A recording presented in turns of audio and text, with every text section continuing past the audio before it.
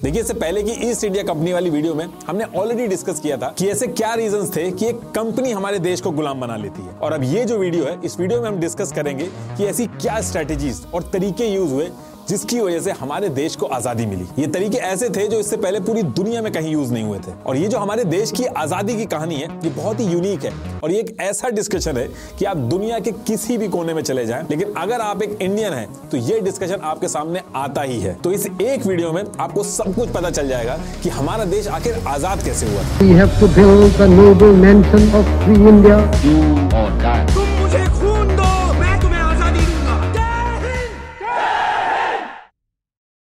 तो देखिए, ईयर 1600 से ईयर 1837 तक हमने ऑलरेडी सब डिस्कस किया था कि कैसे एक कंपनी जिसका नाम ईस्ट इंडिया कंपनी था वो आई और उसने क्या क्या ट्रिक्स खेल के हमारे ऊपर रूल किया। और ईयर 1837 आने तक पूरे इंडिया के ऊपर डायरेक्टली और इनडायरेक्टली ईस्ट इंडिया कंपनी का कब्जा हो चुका था। डायरेक्टली मतलब कि वो स्टेट जहां ईस्ट इंडिया कंपनी हर एक चीज अपने हिसाब से चलाती थी, और इनडायरेक्टली मतलब कि वो स्टेट जहां ईस्ट इंडिया कंपनी राजा या फिर निजाम के साथ मिलकर रूल करती थी। तो ईयर 1837 तक ये मैप था। इस मैप में ये जो आप पिंक एरिया देख रहे हो, ये डायरेक्ट ईस्ट इंडिया कंपनी के कंट्रोल में था, और ये जो येलो और ग्रीन एरिया आप देख रहे हो, ये प्रिंसली स्टेट थे जो इनडायरेक्टली ईस्ट इंडिया कंपनी के साथ मिलके चल रहे थे। येलो मतलब कि हिंदू राजा रूल कर रहे थे, और ग्रीन मतलब कि जो मुस्लिम निजाम जो थे वो रूल कर रहे थे। लेकिन ये पूरा मैप अगर आप देखोगे तो 50% एरिया ही था जहां ईस्ट इंडिया कंपनी पूरी तरीके से अपनी चला पा रही थी। अभी भी काफी एरिया था जहां पे उसकी पूरी तरीके से मनमानी नहीं चल पा रही थी, क्योंकि राजा का इन्वॉल्वमेंट होता था। और इस चीज को दूर करने के लिए अब ईस्ट इंडिया कंपनी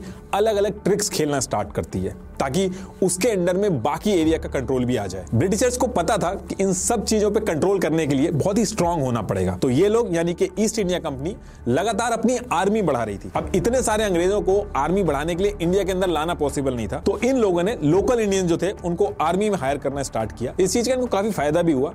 इंडिया में वैसे ही भूखमरी वगैरह बहुत ज्यादा फैली हुई थी। इंडियंस कम पैसे में ब्रिटिश आर्मी को ज्वाइन कर लेते हैं और कम पैसों में ज्यादा काम भी करते थे। दूसरी चीज ये भी थी, जो इंडियंस थे वो वहां की लोकेशन से भी बहुत ज्यादा फेमिलियर थे। अब ब्रिटिशर्स इंडियंस को हायर तो कर रहे थे अपनी जरूरत के लिए, लेकिन इनके ऊपर विश्वास नहीं था, उनको इक्वल नहीं समझते थे, उनको ये अपने से छोटा समझते थे। यही रीजन था कि जो इंडियंस थे उनको सिर्फ यानी कि सिपाही की जो पोस्ट थी वहीं तक हायर करते थे, और जो बड़ी ऑफिसर रैंक होती थी वहां पे इंडियन को अलाउ नहीं करते थे। वहां पे सिर्फ और सिर्फ गोरे रहते थे ताकि इंडियंस के हाथ में ज्यादा कुछ ना चले जाए। लेकिन ये सारी चीजें जानने के बाद भी इंडियन जो थे वो बड़ी आसानी से सिपाही की जो पोजीशन होती थी वो ज्वाइन कर लेते थे, क्योंकि सिपाही की जो पोजीशन होती थी उसको बहुत ही सिक्योर जॉब माना जाता था। क्योंकि भुखमरी वगैरह बहुत ज्यादा फैल रही थी, लोगों को खाने की दिक्कत थी। सिपाही बनने पर खाने की जो दिक्कत होती थी वो चली जाती थी। महीने में 7 से 8 रुपए अलग से मिलते थे। अब क्योंकि ये चीज ईस्ट इंडिया कंपनी और इंडियंस दोनों को सूट करती थी, तो ब्रिटिश आर्मी के अंदर अंग्रेजों से ज्यादा इंडियन सिपाही जो थे वो आ गए थे। 6:1 का रेशियो हो गया था, और करीब 45,000 ब्रिटिश सोल्जर्स थे और 2,38,000 नेटिव इंडियन सोल्जर्स थे। ये जब डेटा सामने आया था तब ब्रिटिश मिलिट्री ऑफिसर ने गवर्नर जनरल डलहौजी को वार्न भी किया था कि एक तरफ तुम इतने ज्यादा किसानों को फौज में भर्ती कर रहे हो और दूसरी तरफ लैंड रिफॉर्म्स वगैरह लाके उन्हीं की जो जमीन है उसको हड़प रहे हो, तो ये लोग कभी भी भड़क गए तो बहुत बड़ी दिक्कत हो जाएगी। अच्छा, इसमें एक चीज और ध्यान रखिएगा कि ईयर 1600 से 1857 तक ईस्ट इंडिया कंपनी जो थी उसने राज किया था। ब्रिटिश गवर्नमेंट जो थी, ब्रिटिश राज, उसने नहीं किया था। ब्रिटिश गवर्नमेंट जो थी उसको 1858 में आना पड़ा था, और क्यों आना पड़ा था वो अभी आगे बताऊंगा आपको। तो देखिए, होता क्या है कि ईयर 1837 से ही ईस्ट इंडिया कंपनी पूरा कंट्रोल अपने अंडर में चाहती थी। उसको कुछ स्टेट्स में जो इनडायरेक्टली रूल करना पड़ रहा था वो भी उसको कुछ पसंद नहीं आ रहा था। तो इस चीज को सॉल्व करने का जो जिम्मा था वो 12 जनवरी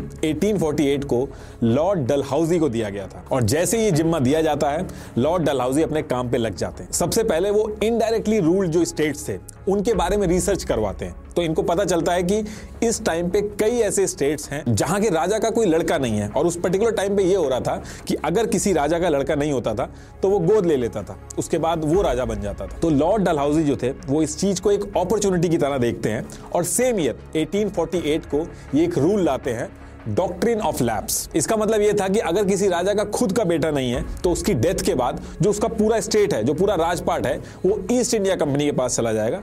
अगर वो किसी को गोद लेता है तो उससे फर्क नहीं पड़ता है। अगर उसने गोद लिया है तो जो उसकी पर्सनल प्रॉपर्टी है वो दे सकता है अपने गोद लिए हुए बेटे को, लेकिन जो पूरा साम्राज्य है उसका, अगर उसका खुद का बेटा नहीं है तो वो पूरा का पूरा ईस्ट इंडिया कंपनी के पास चला जाएगा। और इस चीज को सेम ईयर यानी कि 1848 में इंप्लीमेंट कर दिया जाता है। और इंप्लीमेंट करते ही ये सतारा को अपने अंडर में ले लेते हैं। एक साल बाद जैतपुर, फिर संभालपुर को अपने अंडर किया, और नेक्स्ट ईयर छत्तीसगढ़, जिसको छोटा उदयपुर भी कहते थे, उसको लिया, नागपुर, फिर झांसी का नंबर लगता है। अब झांसी के अंदर क्या था कि मणिकर्णिका, जिनका नाम शादी के बाद महारानी लक्ष्मीबाई हो गया था, तो इनकी जो शादी हुई थी वो महाराजा गंगाधर राव से हुई थी, और इनका एक बच्चा भी था जिसकी 4 मंथ बाद ही डेथ हो जाती है। तो ये अपने जो भाई हैं उसके लड़के को गोद ले लेते हैं। और जब 1853 में महाराजा की डेथ हो जाती है तो लॉर्ड डलहौजी अपना डॉक्ट्रिन ऑफ लैप्स लगा के झांसी को अपने कंट्रोल में ले लेते हैं। और झांसी को अपने कंट्रोल में लेने के बाद रानी लक्ष्मीबाई को 60,000 रुपए की जो पेंशन थी वो हर साल देते रहते थे। तो इस पर्टिकुलर टाइम पे तो रानी लक्ष्मीबाई कुछ नहीं कहती हैं, लेकिन आगे वो दिक्कत करती हैं, अभी आएगा वो, मैं बताऊंगा आपको।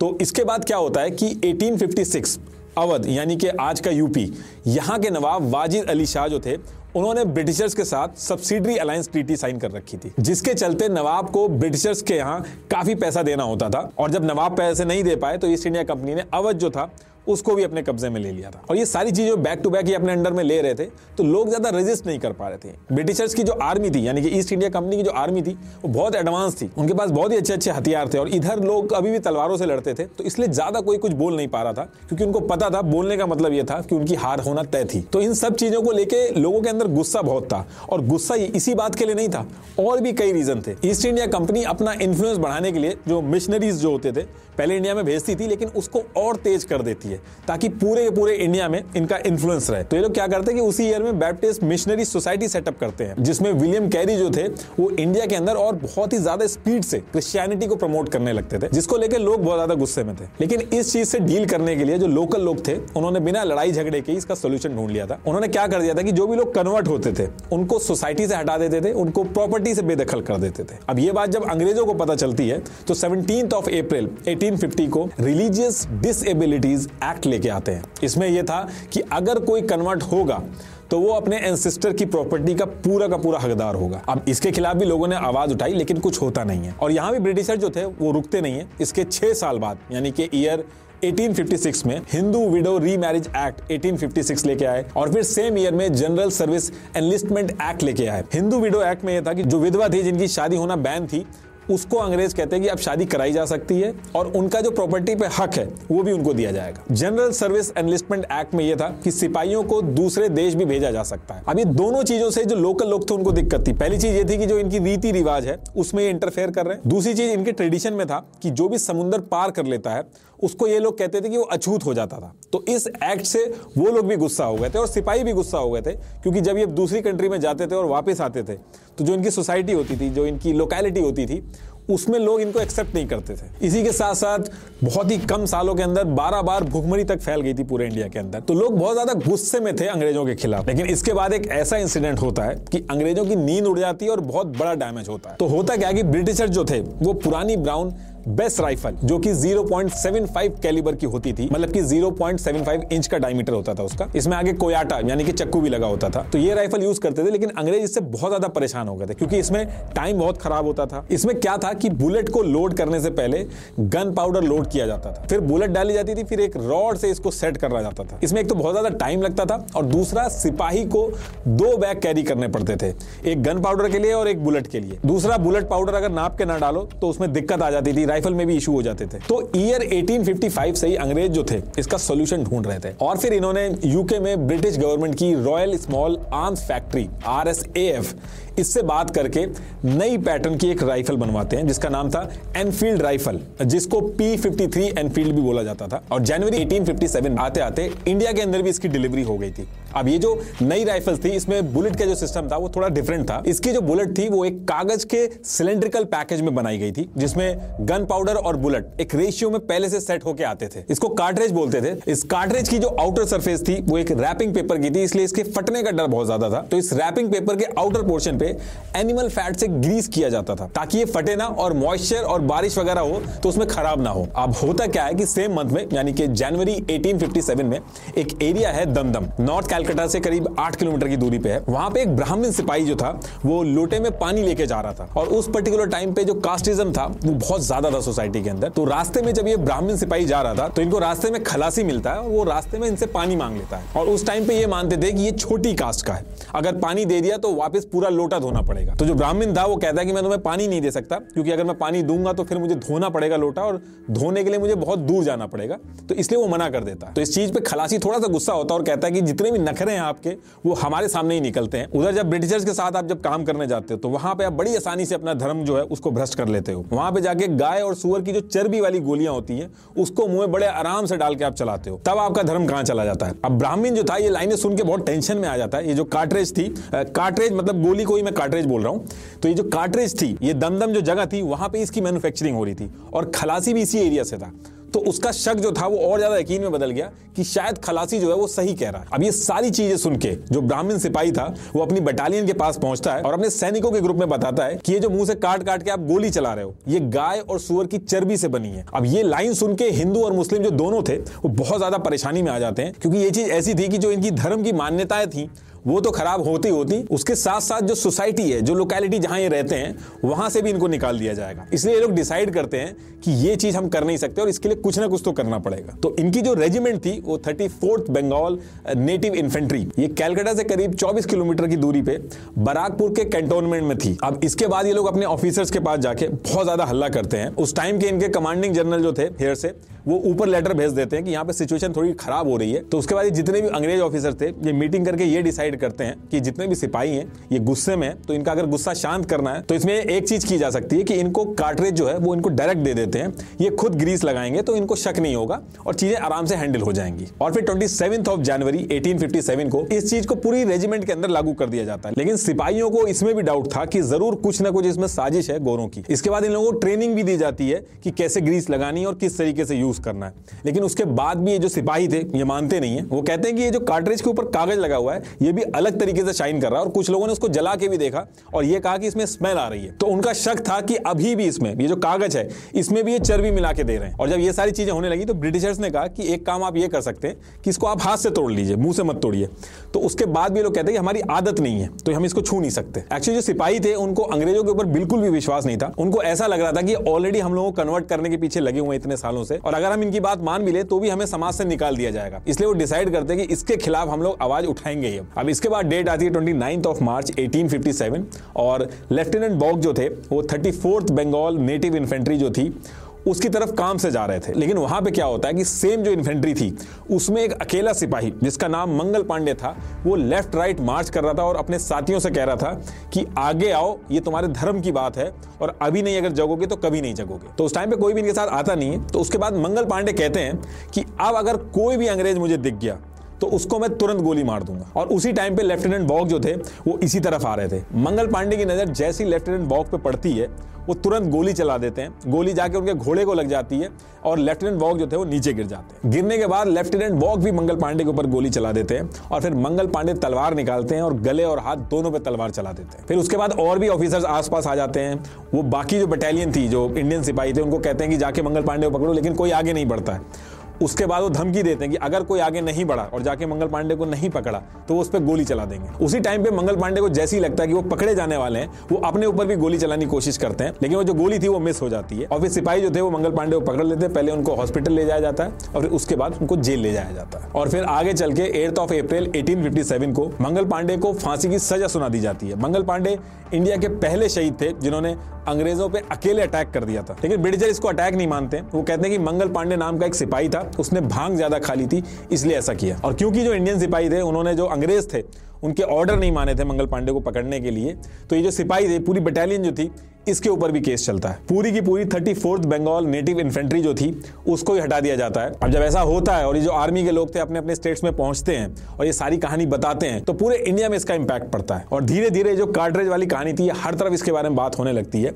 इसके बाद अप्रैल में अंबाला में भी सिपाहियों ने कार्ट्रेज को यूज करने से मना कर दिया था। फिर कुछ दिन बाद लखनऊ की जो रेजिमेंट थी उसने भी सेम चीज कही कि वो कार्ट्रेज यूज नहीं करेंगे और धमकी भी दी, अगर हमको मजबूर किया गया तो जो भी ऑफिसर्स हैं उनको हम मार देंगे। और जब लखनऊ की रेजिमेंट ने ऐसी धमकी दी तो अवध का चीफ कमिश्नर हेनरी लॉरेंस जो था उसने पूरी की पूरी फोर्स बुला ली थी और कुछ लोग भाग गए थे और कुछ लोगों ने हथियार डाल दिए थे। तो जैसे तैसे लखनऊ की जो सिचुएशन थी वो कंट्रोल में आई थी, लेकिन सिचुएशन डे बाय डे खराब होने लगी थी। और इसी बीच में एक अफवाह फैला दी जाती है कि अंग्रेज जो हैं वो गाय की हड्डी को पीस के वो आटे में मिला दे रहे हैं और कुएं में डाल दे रहे हैं। तो फिर लोगों को जो फ्री का आटा मिलता था अंग्रेजों की तरफ से वो भी उन्होंने यूज करना छोड़ दिया था। अब इसके कुछ दिन बाद 24 अप्रैल 1857 को मेरठ में ब्रिटिश ऑफिसर जॉर्ज करमाइकल अपनी 90 सिपाहियों की बंगाल लाइट रेजिमेंट जो थी उनको ये जो नए कार्ट्रिज आए थे उनको ड्रिल करवा रहे थे, लेकिन 90 में से 85 सिपाही जो थे उन्होंने इसको यूज करने से मना कर दिया क्योंकि उन तक भी खबर पहुंच चुकी थी। अभी जो सिचुएशन थी इसको देख के ब्रिटिशर्स बहुत ज्यादा गुस्सा हो रहे थे। तो इसके सॉल्यूशन के लिए इन्होंने क्या किया, ये जो लोग थे जो मना कर रहे थे कि हम कार्ट्रिज नहीं यूज करेंगे, भरे ग्राउंड में इनको बुलाया गया, इनका कोर्ट मार्शल किया गया। कई सारे इंडियंस, अंग्रेज और इनके दोस्त वगैरह सब वहां पे थे। सबके सामने पीछे से इनकी शर्ट फाड़ी जाती है, हथियार छीने जाते हैं और उनको 10-10 साल की सजा सुना के जेल में बंद कर दिया जाता है। अब ये सारी चीजें इनके जो साथी थे वहीं पे खड़े होकर देख रहे थे और उनको भी बहुत ज्यादा गुस्सा आ रहा था। अंग्रेज ये जो पूरा इवेंट इन्होंने कराया था इसको ऐसे दिखा रहे थे, एक मिसाल की तरह इसको दिखा रहे थे ताकि दोबारा ऐसा ना हो। लेकिन यहीं से इनसे एक गलती हो गई थी क्योंकि यहां पे सारी लिमिट क्रॉस हो गई थी। अगले दिन 10 मई 1857 को संडे था और ज्यादातर अंग्रेज जो होते हैं इस टाइम पे चर्च में थे। तो ये जो सिपाही थे जिनको बंद किया गया था इनके दोस्त क्या करते हैं, जेल के अंदर घुस जाते हैं। इन 85 सोल्जर्स जो थे इनको छुड़वाते हैं। इनके साथ साथ बाकी जो इंडियन कैदी वगैरह थे, चोर उचक्के थे, वो भी छूट जाते हैं।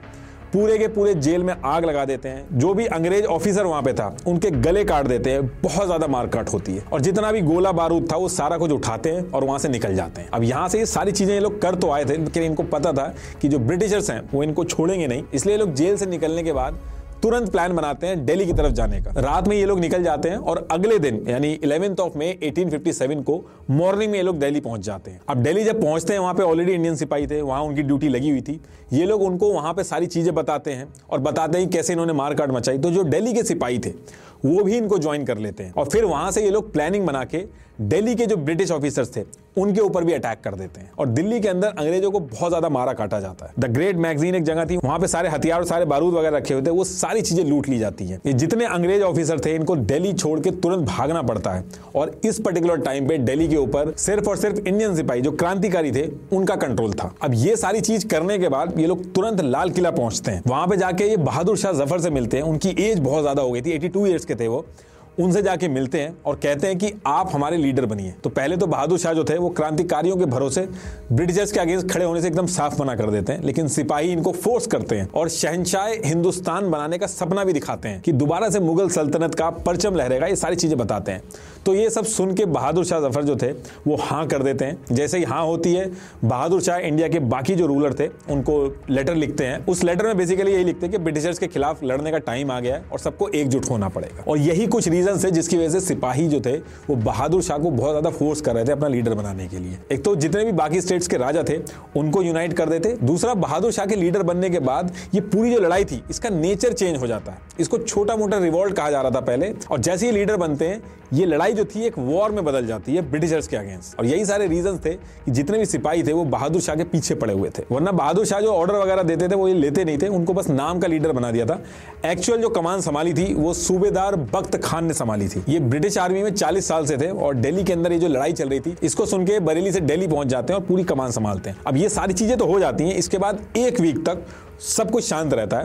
पहले ट्विटर वगैरह नहीं था, सोशल मीडिया नहीं था, तो खबर जाने में टाइम लगता था। तो एक हफ्ते तक तो सारी चीजें शांत पड़ी रहती हैं, लेकिन फिर इसके बाद असली गेम शुरू होता है। दिल्ली में जो ये सारा इंसिडेंट हुआ था इसकी खबरें इंडिया के बाकी हिस्सों में भी पहुंचती हैं। तो लोगों को लगता है कि ब्रिटिशर्स इतने भी स्ट्रांग नहीं है, इनको हराया जा सकता है। और जगह जगह पे रिवॉल्ट के जो किस्से थे वो सुनाई आने लगते हैं। अब ये जो मैं कह रहा हूं कि जगह जगह पे रिवॉल्ट हो रहे थे, इनका मतलब क्या था? देखिए, रिवॉल्ट करने का मतलब पहली चीज तो सिपाहियों के साथ साथ आम जनता जो थी वो भी इस रिवॉल्ट में थी। मतलब कि आम जनता जो थी वो अंग्रेजों के जो ऑफिसेस थे, कुछ उनकी बिल्डिंगें थी, उनमें आग लगा देते थे।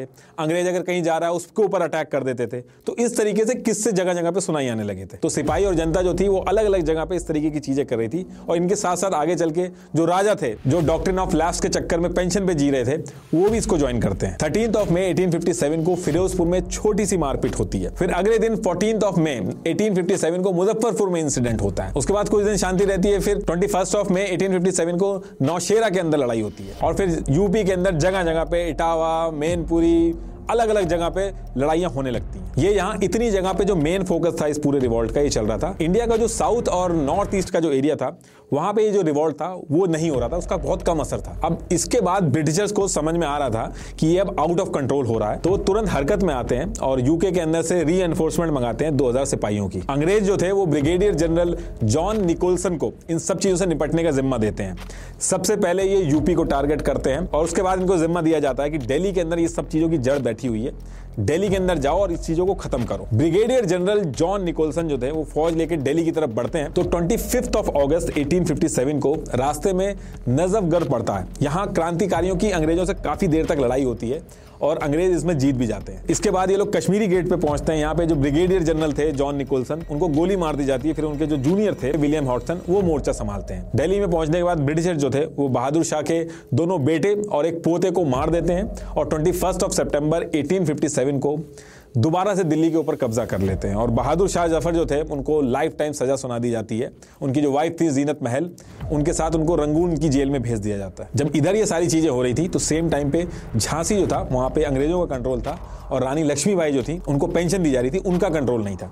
तो इसी टाइम पे कुछ इंडियन क्रांतिकारी क्या करते हैं, झांसी का जो किला था उस पर कब्जा कर लेते हैं और खजाने पे कंट्रोल ले लेते हैं। काफी नेगोशिएशन के बाद क्रांतिकारी जो थे वो अंग्रेजों से कहते हैं कि हथियार आप लोग डाल दो, रिटेलिएट मत करो, हम आपको और आपकी फैमिली जो है उसको मारेंगे नहीं बल्कि छोड़ देंगे। लेकिन जैसे ही अंग्रेज हथियार डालते हैं क्रांतिकारी अपना प्रॉमिस तोड़ देते हैं और करीब 40 से 60 अंग्रेज जो थे उनको और उनकी फैमिली को मार डालते हैं। अब इसके बाद जून 1857 को ये जो क्रांतिकारी थे जिन्होंने किले और खजाने पे कब्जा किया था ये सब लेके वहां से भाग जाते हैं। तो बेसिकली उस पर्टिकुलर टाइम पे झांसी को कोई भी रूल नहीं कर रहा था। तो 2 जुलाई 1857 को रानी लक्ष्मीबाई मेजर अर्स्काइन से कहती हैं कि यहाँ कोई भी नहीं है तो झांसी मैं संभाल लेती हूँ। और ब्रिटिशर जो थे वो मान जाते हैं। लेकिन झांसी की रानी जो थी वो इस मौके पे क्या करती हैं, किले वगैरह पे पूरी तरीके से कंट्रोल ले लेती हैं और अपने लोगों को तैनात कर देती हैं।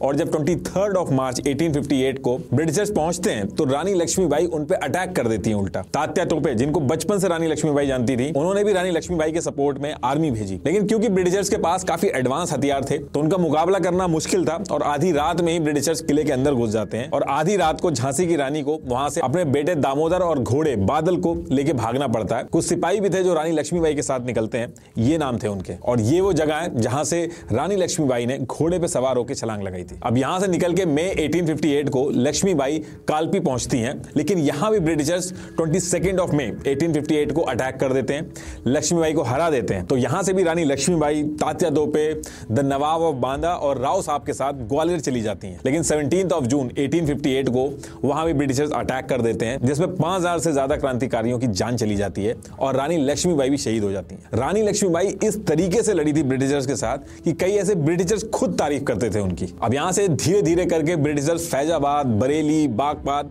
हर जगह जितने भी क्रांतिकारी थे उनको या तो ये मार देते थे या लालच देते थे या फिर कब्जा करके उस इलाके को अपने कंट्रोल में ले लेते थे। ये जो पूरा 1857 का रिवॉल्ट था जिसमें ब्रिटिशर्स बैकफुट पे आए थे, इसमें हारने के मेन रीजन यही थे कि एक तो कोई प्रॉपर लीडरशिप नहीं थी, दूसरा सब अलग अलग लड़ाइयां लड़ रहे थे, उनमें से कोई साथ में नहीं था, कोई प्लान ऑफ एक्शन नहीं था और कई स्टेट्स के राजा ने अपने फायदे के लिए अंग्रेजों को सपोर्ट भी किया। उन्होंने अपने फायदे से मतलब रखा, लड़ाई में पार्टिसिपेट नहीं किया। ये वो स्टेट्स के राजा थे जो लड़ाई से दूर रहे। अब जब ये सारी चीजें खत्म हो जाती हैं तो ब्रिटिश गवर्नमेंट हरकत में आती है।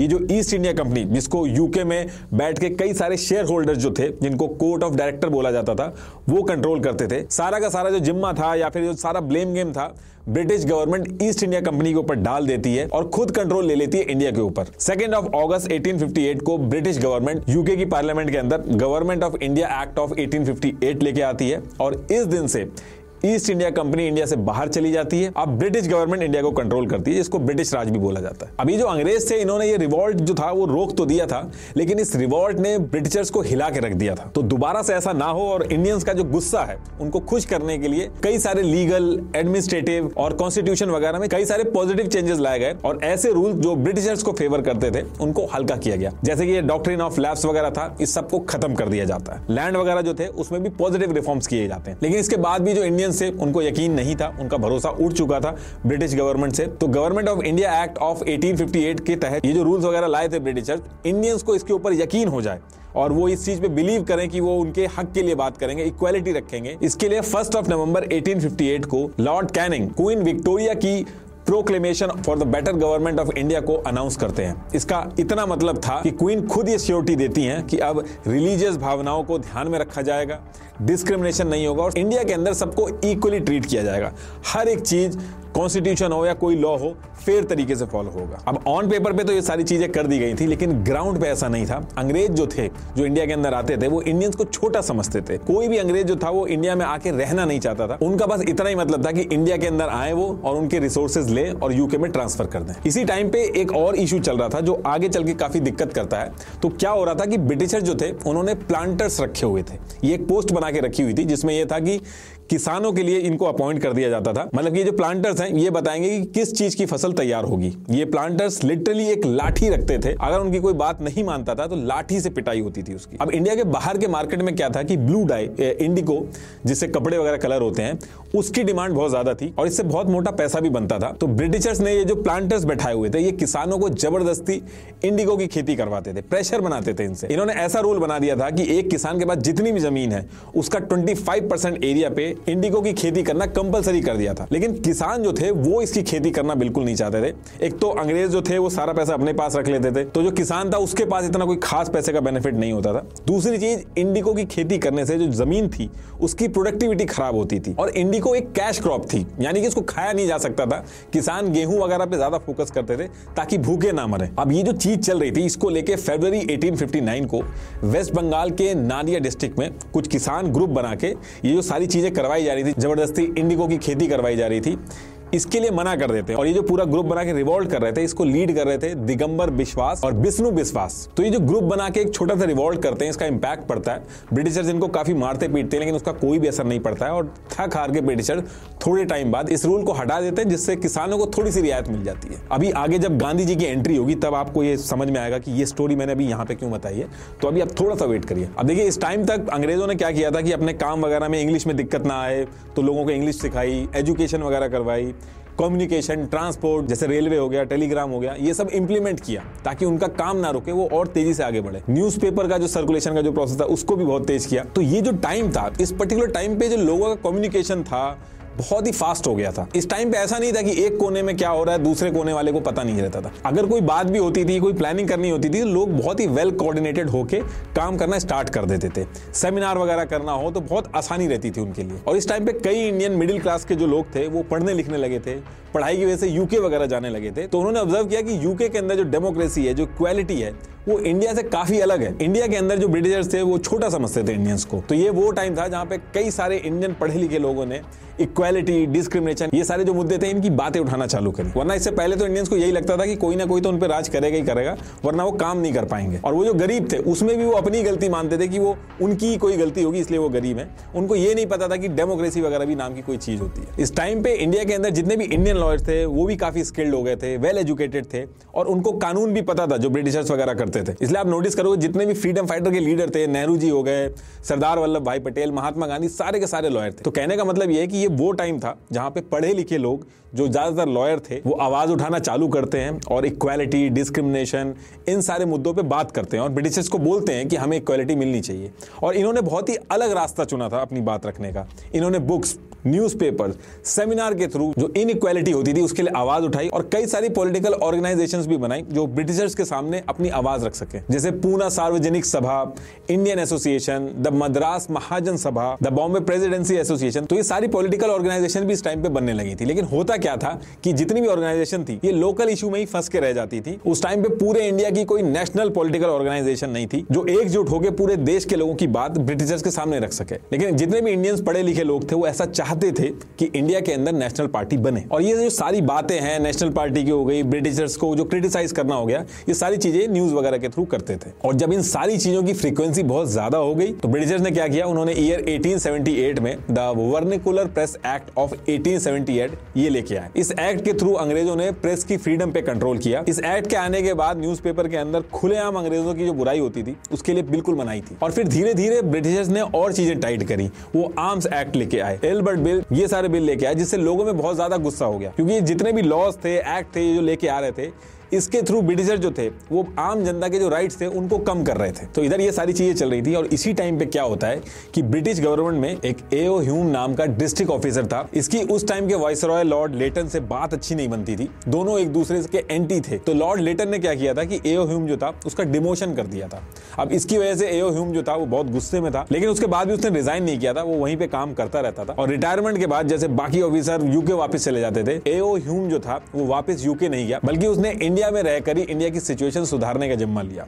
इसने क्या किया कि ईयर 1883 में कैलकाटा यूनिवर्सिटी के ग्रेजुएट को एक ओपन लेटर भेजा, जिसमें इसने इंडिया के सभी बड़े लोगों को इनवाइट किया इंडिया के अंदर एक नेशनल लेवल की पॉलिटिकल पार्टी बनाने के लिए, ताकि ब्रिटिशर्स के सामने इंडियंस अपनी बात रख सके। अब इंडियन जो थे उनको ये बात बहुत ज्यादा पसंद आती है और दिसंबर 1884 को एओ ह्यूम जो थे वो इंडिया के अलग अलग एरिया से टोटल 17 पॉलिटिकल लीडर जो थे उनके साथ एक मीटिंग सेटअप करवाते हैं और ये लोग डिसाइड करते हैं कि 28 दिसंबर 1885 को पुणे के अंदर और लोगों को जोड़ के एक कॉन्फ्रेंस करेंगे और वहां पे तभी के तभी नेशनल पार्टी बना देंगे और हाथों हाथ उसका जो नाम होगा वो भी अनाउंस कर देंगे। लेकिन पुणे के अंदर उस टाइम पे महामारी चल रही थी, तो लोकेशन को चेंज करके मुंबई के गोकुलदास तेजपाल संस्कृत कॉलेज में ये कॉन्फ्रेंस कर दी जाती है। इस मीटिंग में ऑल ओवर इंडिया से 72 इंटेलेक्चुअल और एजुकेटेड लोग आते हैं, जिसमें 69 इंडियंस थे और एओ ह्यूम के साथ 2 और ब्रिटिशर्स आते हैं। तो कहने का मतलब यह है कि इस दिन 28 दिसंबर 1885 को इंडियन नेशनल कांग्रेस पार्टी बन के अनाउंस कर दी जाती है। इसमें ये लोग कहते हैं कि ये जो कांग्रेस पार्टी है ये पीपीपी मॉडल यानी कि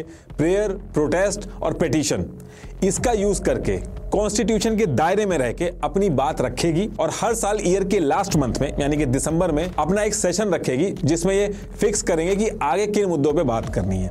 और ये सेशन ऑल ओवर इंडिया में होगा, ऐसा नहीं कि सिर्फ एक ही जगह पे होगा, कभी ईस्ट इंडिया में होगा, कभी नॉर्थ इंडिया में होगा, अलग अलग जगह पे होगा। और जिस जगह पे ये सेशन होगा उसी जगह के नाम से उस सेशन का नाम पड़ जाएगा। मान लो सूरत में हो रहा है तो सूरत सेशन उसका नाम पड़ जाएगा। तो ऐसे कर करके इंडिया के अंदर हर साल सेशन होने लगे। इनफैक्ट आज की डेट में भी कांग्रेस पार्टी जो एनुअल सेशन रखती है वो दिसंबर में ही रखती है। और ये जो मीटिंग हुई थी इसमें एक चीज और डिसाइड हुई थी कि ये लोग हर सेशन में एक प्रेसिडेंट बनाएंगे। ऐसा नहीं होगा कि एक प्रेसिडेंट होगा और हमेशा के लिए प्रेसिडेंट रहेगा, हर साल एक प्रेसिडेंट बनेगा और वो कौन बनेगा ये वोट से डिसाइड होगा, फिर अगले साल नया प्रेसिडेंट बनेगा। तो जब ये पार्टी बनी थी शुरू में जितने भी कांग्रेस के लीडर थे इनको मॉडरेट लीडर्स कहा गया, क्योंकि इनका मानना था कि ब्रिटिशर्स खराब लोग नहीं थे, बट एथनिसिटी का फर्क है, इसलिए इंडियंस की जो प्रॉब्लम है वो इनको समझ में नहीं आ रही है, इस वजह से गैप आ रहा है। एक बार अगर हम सही से इनको ये सारी चीजें समझाएंगे तो इनको ये समझ में आएंगी और जो हमारी प्रॉब्लम है वो सॉल्व हो जाएगी। लेकिन कांग्रेस के जो ये मॉडरेट लीडर्स थे इनका ये जो भ्रम था ये आगे जाके टूटता है, अभी आगे बताऊंगा मैं आपको। लेकिन इसमें एक और थ्योरी कही जाती है,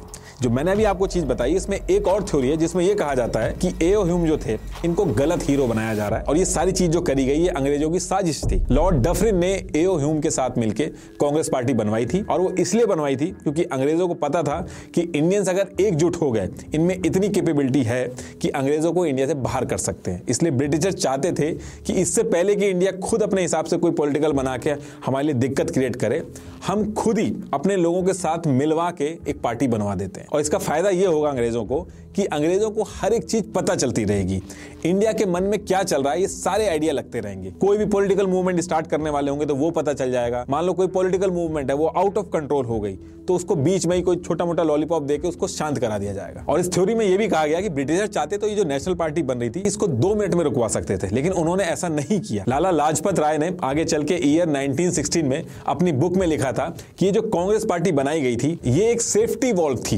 एक्चुअली कुकर में जब प्रेशर ज्यादा हो जाता है तो सीटी बजती है, तो उसके साइड में एक सेफ्टी वॉल्व होती है कि अगर सीटी ब्लॉक हो जाए तो उस सेफ्टी वॉल्व से प्रेशर रिलीज हो जाए। तो इसीलिए एओ ह्यूम ने ब्रिटिशर्स के साथ मिलकर कांग्रेस पार्टी को बनाया था कि अगर इंडियंस का प्रेशर बहुत ज्यादा हो जाए तो ये जो कांग्रेस पार्टी बनाई गई थी ये एक सेफ्टी वॉल की तरह काम करेगी। विलियम वेडनबर्न जो एओ ह्यूम के साथ कांग्रेस के फाउंडिंग मेंबर थे और 2 बार 1889 और 1910 में कांग्रेस के प्रेसिडेंट भी बनते, तो इन्होंने ईयर 1913 में एक बुक लिखी थी जिसमें इन्होंने ये कहा था कि ब्रिटिशर्स ने जानबूझ के कांग्रेस पार्टी बनाई थी ताकि सिचुएशन उनके हिसाब से चले। अभी जो टाइम चल रहा था 1888 के आसपास का, इस टाइम पे गांधी जी जो थे वो 19 साल के थे और 4 सितंबर 1888 को गांधी जी इन सारी चीजों से दूर लंदन चले जाते हैं लॉ की पढ़ाई करने। और इसके बाद 12 जनवरी 1891 को वो वापिस आते हैं एज अ लॉयर बन के, वो मुंबई में जाते हैं, वहां पे लॉ प्रैक्टिस करते हैं और पिटीशन वगैरह फाइल फाइल वगैरह करते हैं, लेकिन उस टाइम पे इनको ज्यादा सक्सेस नहीं मिलती है। लेकिन ईयर 1893 में एक गुजराती बिजनेसमैन था जो कि साउथ अफ्रीका में बिजनेस करता था, तो वो गांधी जी को बुला लेता है कि आप आके हमारी जो लीगल टीम है उसको ज्वाइन कर लो। तो अप्रैल 1893 को गांधी जी समुद्र के रास्ते से साउथ अफ्रीका चले जाते हैं। वहां पे भी गोरे काले को लेके बहुत डिस्क्रिमिनेशन हो रहा था, तो गांधी जी वहां पे भी जाके अपनी आवाज उठाते हैं, जिसका एक्सपीरियंस इंडिया में आगे चल के काम आता है। अभी आगे बताऊंगा मैं आपको। ये जो कांग्रेस पार्टी बनी थी, इसमें गोपाल कृष्ण गोखले थे जो कि मॉडरेट लीडर थे कांग्रेस के। गांधी जी इनको अपना गुरु मानते थे और इन्हीं के हिसाब से चलते थे। अब यहां से गांधी जी तो साउथ अफ्रीका चले गए थे, लेकिन इंडिया के अंदर कांग्रेस पार्टी के जो मॉडरेट लीडर थे ये टाइम टू टाइम अपनी बात रखना चालू करते हैं, लेकिन कुछ भी होता नहीं है। अंग्रेज पे इस पे ज्यादा कुछ भी फर्क नहीं पड़ता है। कांग्रेस के जो मॉडरेट लीडर्स थे, ये जो राइट्स वगैरह लेने की बात कर रहे थे, उल्टा जो राइट्स थे ऑलरेडी उनको भी नए नए एक्ट पास करके छीन लिया जा रहा था। और ईयर 1896 से 1900 के बीच में भूखमरी अलग से फैल जाती है, जिसमें 90 लाख से ज्यादा लोगों की जान चली जाती है। अब ये सारी चीजें जो चल रही थी, यहां से कांग्रेस पार्टी के अंदर भी कुछ यंग लीडर्स थे, जैसे लाला लाजपत राय। ये कहने लगे कि ये जो कांग्रेस के लीडर कर रहे हैं, इससे अंग्रेजों के कान पे जूं तक नहीं रेंग रही है, तो जो तरीका यूज किया जा रहा है ये एक फ्लॉप तरीका है। तो कांग्रेस के अंदर एक ऐसा ग्रुप भी बन गया था जो ये मॉडरेट लीडर्स जो तरीके अपना रहे थे उनसे खुश नहीं था। ये जो ग्रुप बना था, इनके लीडर्स को एक्सट्रीम लीडर कहा जाता था। ऐसा नहीं था कि ये गोली वगैरह चला रहे थे, बस इनका ये मानना था कि कॉन्स्टिट्यूशन के दायरे में रहकर जो हम ये सारी चीजें कर रहे हैं इससे कुछ होगा नहीं, थोड़ा एग्रेशन करना जरूरी है। तो ये जो टाइम था, यहां से कांग्रेस के अंदर दो ग्रुप्स हो गए थे जिनको आपने सुना होगा, नरम दल और गरम दल। अभी जो नरम दल और गरम दल के बीच की जो जद्दोजहद चल रही थी कांग्रेस के अंदर, इसके कुछ ही दिन बाद ब्रिटिशर्स कुछ ऐसा स्टेप लेते हैं जिसकी वजह से पूरी कांग्रेस में उथल पुथल हो जाती है। होता क्या है कि ईयर 1903 में वाइसरॉय लॉर्ड कर्जन ने देखा कि इंडियंस काफी एकजुट होकर आ रहे हैं, न्यूज में भी बहुत कुछ लिखा जा रहा है, तो इन्होंने डिवाइड एंड रूल का जो फॉर्मूला था उस पर्टिकुलर स्टेज से अप्लाई करना चालू किया। तो इन्होंने ब्रिटिश गवर्नमेंट को कहा कि ये जो बंगाल है इसको दो पार्ट में कर दो, जो मुस्लिम वाला एरिया उसको एकदम अलग कर दो। अब इसके पीछे जो अंग्रेजों ने रीजन दिए थे पब्लिकली, उसमें ये कहा था कि गुड गवर्नेंस वगैरह ये सारे रीजन दिए थे, लेकिन एक्चुअल में इन्होंने हिंदू मुस्लिम में फूट डलवानी थी, इस वजह से डिसीजन लिया गया था। तो इधर ये प्रपोजल दिया जाता और इसके 2 साल बाद यानी कि 19 जुलाई 1905 को ये पार्टीशन का प्रपोजल एक्सेप्ट हो जाता है कि अब बंगाल जो है इसको डिवाइड कर दिया जाएगा। और उस टाइम का बंगाल जो था वो बहुत बड़ा था, उसमें आज की डेट का बिहार, ओडिशा, आसाम ये सारा आता था और पॉपुलेशन भी बहुत ज्यादा थी। इस पर्टिकुलर टाइम पे जो हिंदू मुस्लिम फूट पड़ी थी उसका असर आज की डेट तक आपको दिखेगा। ये जो डिवाइड हुआ था इसमें बहुत सारे इशू थे, बंगाली ही बंगाल के अंदर माइनॉरिटी बन गए थे, तो लोगों में बहुत ज्यादा गुस्सा आ गया था। तो 19 जुलाई को बंगाल का ये जो डिवाइड है इसको अनाउंस किया जाता है। बंगाल के अंदर भीड़ और मीटिंग होना सब कुछ स्टार्ट हो जाता है। 7 अगस्त 1905 को कलकत्ता टाउन हॉल में सारे लोग इकट्ठा हो जाते हैं और सारे लोग डिसाइड करते हैं कि ये जो ब्रिटिशर्स हैं ये कुछ ज्यादा ही कर रहे हैं, अब इसका हमें जवाब देना होगा। तो ये लोग डिसाइड करते हैं कि जो अंग्रेजों की जान है ये प्रॉफिट में है और हम इसी पे ही अटैक करेंगे, इनके सामान को बॉयकॉट करेंगे, स्वदेशी प्रोडक्ट जो होंगे इंडिया के अंदर जो खुद इंडियंस बनाते हैं सिर्फ वही यूज करेंगे। और ये जो पूरा मूवमेंट स्टार्ट किया गया इसको नाम दिया गया स्वदेशी मूवमेंट। मेनली इसमें मैनचेस्टर से जो कपड़े आते थे उसको टारगेट किया गया था और इसके अगेंस्ट में जाके लोग गंगा जी के पास इकट्ठा होते हैं, वहां पे एक साथ नहाते हैं और निकलते टाइम ही वो लोग गाना गाते हैं, वंदे मातरम। ये सॉन्ग उसी दिन थीम सॉन्ग बन गया था इस मूवमेंट का। इसी टाइम पे रविंद्रनाथ टैगोर जी ने अमर सोनार बांग्ला ये लिखा था। अभी भी बांग्लादेश का जो नेशनल एंथम है वो यही है। और अभी भी जो आप देखते हो कि ये जो नेता वगैरह हैं, ये जो खादी वगैरह पहनते हैं, ये इसी स्वदेशी मूवमेंट का ही असर था जो आज की डेट तक चला आ रहा। अब इधर सारी की सारी जो भीड़ थी वो अपना विरोध जता रही थी, स्वदेशी मूवमेंट कर रही थी, लेकिन 16 अक्टूबर 1905 में बंगाल के 2 टुकड़े हो जाते हैं। अब इसके 1 से 1.5 महीने के बाद दिसंबर में कांग्रेस का सेशन होता है, जैसे हर साल होता था। अब इस सेशन में बिल्कुल क्लियर था कि ये जो बंगाल का डिवीजन हुआ है इसी के बारे में बात होनी थी और इसी का आगे का रोड मैप क्या होगा उस पे बात होनी थी। और इस सेशन में जो प्रेसिडेंट बनते हैं वो मॉडरेट लीडर गोपाल कृष्ण गोखले बनते हैं। तो जब ये सेशन स्टार्ट होता है तो पहले तो कड़े शब्दों में निंदा की जाती है कि जो बंगाल को जो डिवाइड किया गया ये सारी चीजें गलत की गई हैं, और फिर ये डिसाइड होता है कि इसके खिलाफ हम पेटिशन डालेंगे और ये जो बंगाल की डिवाइड का मुद्दा है इसको बंगाल के अंदर हम कोने कोने में ले जाएंगे। लेकिन इस चीज को सुन के कांग्रेस का जो दूसरा ग्रुप था, जो एक्सट्रीमिस्ट लीडर थे, जिनमें लाला लाजपत राय, अरविंदो घोष जैसे नेता थे, ये कहते हैं कि ये जो पेटिशन वगैरह डालने से कुछ नहीं होगा, मुद्दे में हमें अग्रेशन दिखाना होगा और हड़ताल बंद वगैरह जो हम करेंगे ये सिर्फ बंगाल के अंदर नहीं बल्कि हमें पूरे इंडिया के अंदर इन मुद्दों को उठाना पड़ेगा। लेकिन उस टाइम के जो प्रेसिडेंट थे वो मॉडरेट लीडर थे, तो इस चीज को मना कर दिया जाता है। अब यहां से पहली बार था जब कांग्रेस के अंदर फूट पड़ना स्टार्ट हो जाती है और इसी के साथ जो ब्रिटिशर्स थे वो बैक टू बैक ट्राई कर रहे थे कि कैसे भी करके हिंदू मुस्लिम में डिवाइड बना रहे। तो वो क्या करते हैं कि अगले साल अक्टूबर 1906 में 35 इंडियन मुस्लिम्स और उनके एक लीडर आगा खान को, जो अंग्रेज थे, वो शिमला बुलाते हैं। वाइसरॉय लॉर्ड मिंटो के साथ मीटिंग करवाते हैं। ये जो मीटिंग होती है इसमें मुस्लिम्स के जो राइट्स होते हैं उनकी बात होती है, और मुस्लिम्स कहते हैं कि हमारे जो इलेक्टरेट्स हैं ये भी अलग होने चाहिए ताकि मुस्लिम्स लोग जो हैं वो भी गवर्नमेंट में शामिल हो सकें। मीटिंग के अंदर जो वाइसरॉय थे वो मुस्लिम्स को कहते हैं कि ये सारी चीजें होंगी, लेकिन उससे पहले मैं आपको ये सजेस्ट करूंगा कि आप एक अलग से पार्टी बना लीजिए ताकि मुस्लिम्स के हक के लिए अलग से बात उठाई जा सके। और अंग्रेजों की जो ट्रिक थी ये काफी अच्छे से काम करती है। दिसंबर 1906 को ढाका में Muslim leaders all India Mohammedan educational annual conference करते हैं और वहां पे ऑल इंडिया मुस्लिम लीग नाम से एक पार्टी बना देते हैं, और पहले प्रेसिडेंट इसके बनते हैं आगा खान। सेम मंथ यानी कि दिसंबर 1906 में कांग्रेस का फिर से सेशन होता है, और इस बार जो सेशन होता है कांग्रेस का उसमें मोहम्मद अली जिन्ना जो थे वो भी कांग्रेस को ज्वाइन कर लेते हैं और मॉडरेट लीडर्स जो थे उनके साथ मिलकर काम करते हैं। अब अगले साल यानी कि ईयर 1907 में कांग्रेस का सेशन होना था। इस बार कांग्रेस के जो एक्सट्रीमिस्ट लीडर थे वो सोच रहे थे कि उनके ग्रुप का कोई बंदा प्रेसिडेंट बनेगा, तो ये लोग थोड़ा अपने हिसाब से चीजें बनाएंगे। लेकिन होता क्या है कि जो मॉडरेट लीडर्स थे वो जानबूझ के ईयर 1907 का जो सेशन था वो सूरत में रख देते हैं। अब कांग्रेस के रूल के हिसाब से ये था कि जिस सिटी के अंदर सेशन होगा उस सिटी का जो लीडर होगा उस पर्टिकुलर साल पे प्रेसिडेंट नहीं बन सकता। और क्योंकि अगर सूरत में सेशन होता तो मॉडरेट्स जो थे उनके प्रेसिडेंट बनने के चांसेस ज्यादा होते, इसलिए सूरत में रख दिया जाता है। और फिर इसके बाद वोटिंग होती है और मॉडरेट्स का जो ग्रुप था उनका ही लीडर बनता है। अब यहां से कांग्रेस के जो एक्सट्रीमिस्ट लीडर थे वो गुस्सा हो जाते हैं और बात इतनी बढ़ जाती है कि उसी सेशन के बीच में दोनों ग्रुप एक दूसरे के ऊपर टेबल चेयर फेंकते हैं और एक दूसरे को जूता फेंक के मारते हैं, और उसी पर्टिकुलर टाइम पे पुलिस को भी बुलाना पड़ जाता है। और ये बात इतनी ज्यादा बढ़ जाती है कि यहां से ये जो दो ग्रुप थे स्प्लिट हो जाते हैं। अब इधर ये सारी चीजें होने के बाद ईयर आता है 1909। इसमें हिंदू मुस्लिम डिफरेंस को और बढ़ाने के लिए viceroy Lord Minto secretary John Morley के साथ मिलके इंडियन काउंसिल एक्ट 1909 लेके आते हैं, जिसे मॉर्ले मिंटो रिफॉर्म भी कहा जाता है। इसमें सेपरेट इलेक्टरेट्स के थ्रू मुस्लिम्स की सीट्स रिजर्व कर दी गई, और जिन जिन कॉन्स्टिट्यूएंसी को मुस्लिम्स के लिए रिजर्व किया गया था वहां के कैंडिडेट जो होंगे वो भी मुस्लिम होंगे, और वहां जो वोट डालेंगे वो भी केवल मुस्लिम्स ही डालेंगे। अब इससे मुस्लिम्स तो बहुत ज्यादा खुश हो गए थे, लेकिन इसके आने वाले 2 साल में फॉरेन बॉयकॉट जो था, स्वदेशी मूवमेंट, स्वराज, इन सब की जो मांगे चल रही थी उससे ब्रिटिशर्स के ऊपर बहुत ज्यादा प्रेशर बढ़ गया था, और ईयर 1911 में बंगाल का जो पार्टीशन किया गया था उसको वापस कर लेते हैं ब्रिटिशर्स, क्योंकि ब्रिटिशर्स को डर लग गया था कि अगर वापस नहीं करेंगे तो ईयर 1857 जैसे रिवोल्ट जो है वैसी सिचुएशन हो सकती है। इस डिसीजन से मुस्लिम लीग जो था बहुत ज्यादा नाराज हो गया था और उनका भी भरोसा जो था वो ब्रिटिशर्स से उड़ गया था। अब इसके बाद ईयर 1913 में मुस्लिम लीग के जो लोग थे वो जिन्ना के ऊपर प्रेशर बनाते हैं कि वो जाके मुस्लिम लीग को ज्वाइन कर लें। तो जिन्ना क्या करते हैं कि कांग्रेस से तो वो रिजाइन नहीं करते हैं, इसके साथ साथ मुस्लिम लीग भी ज्वाइन कर लेते हैं। तो एक तरह से वो दोनों पार्टी में एक ही टाइम पे एक्टिव मेंबर रहते हैं। लेकिन इस चीज का एक फायदा होता है, क्योंकि दिसंबर 1916 को लखनऊ के अंदर जिन्ना क्या करते हैं, दोनों पार्टी कांग्रेस और मुस्लिम लीग जो थी, और कांग्रेस के अंदर भी एक्सट्रीमिस्ट और मॉडरेट दोनों जो लीडर थे उनको मिला के एक ही मंच पे लाके खड़ा कर देते हैं और कुछ शर्तों के साथ एक एग्रीमेंट कराते हैं जिसे लखनऊ पैक्ट भी बोला जाता है।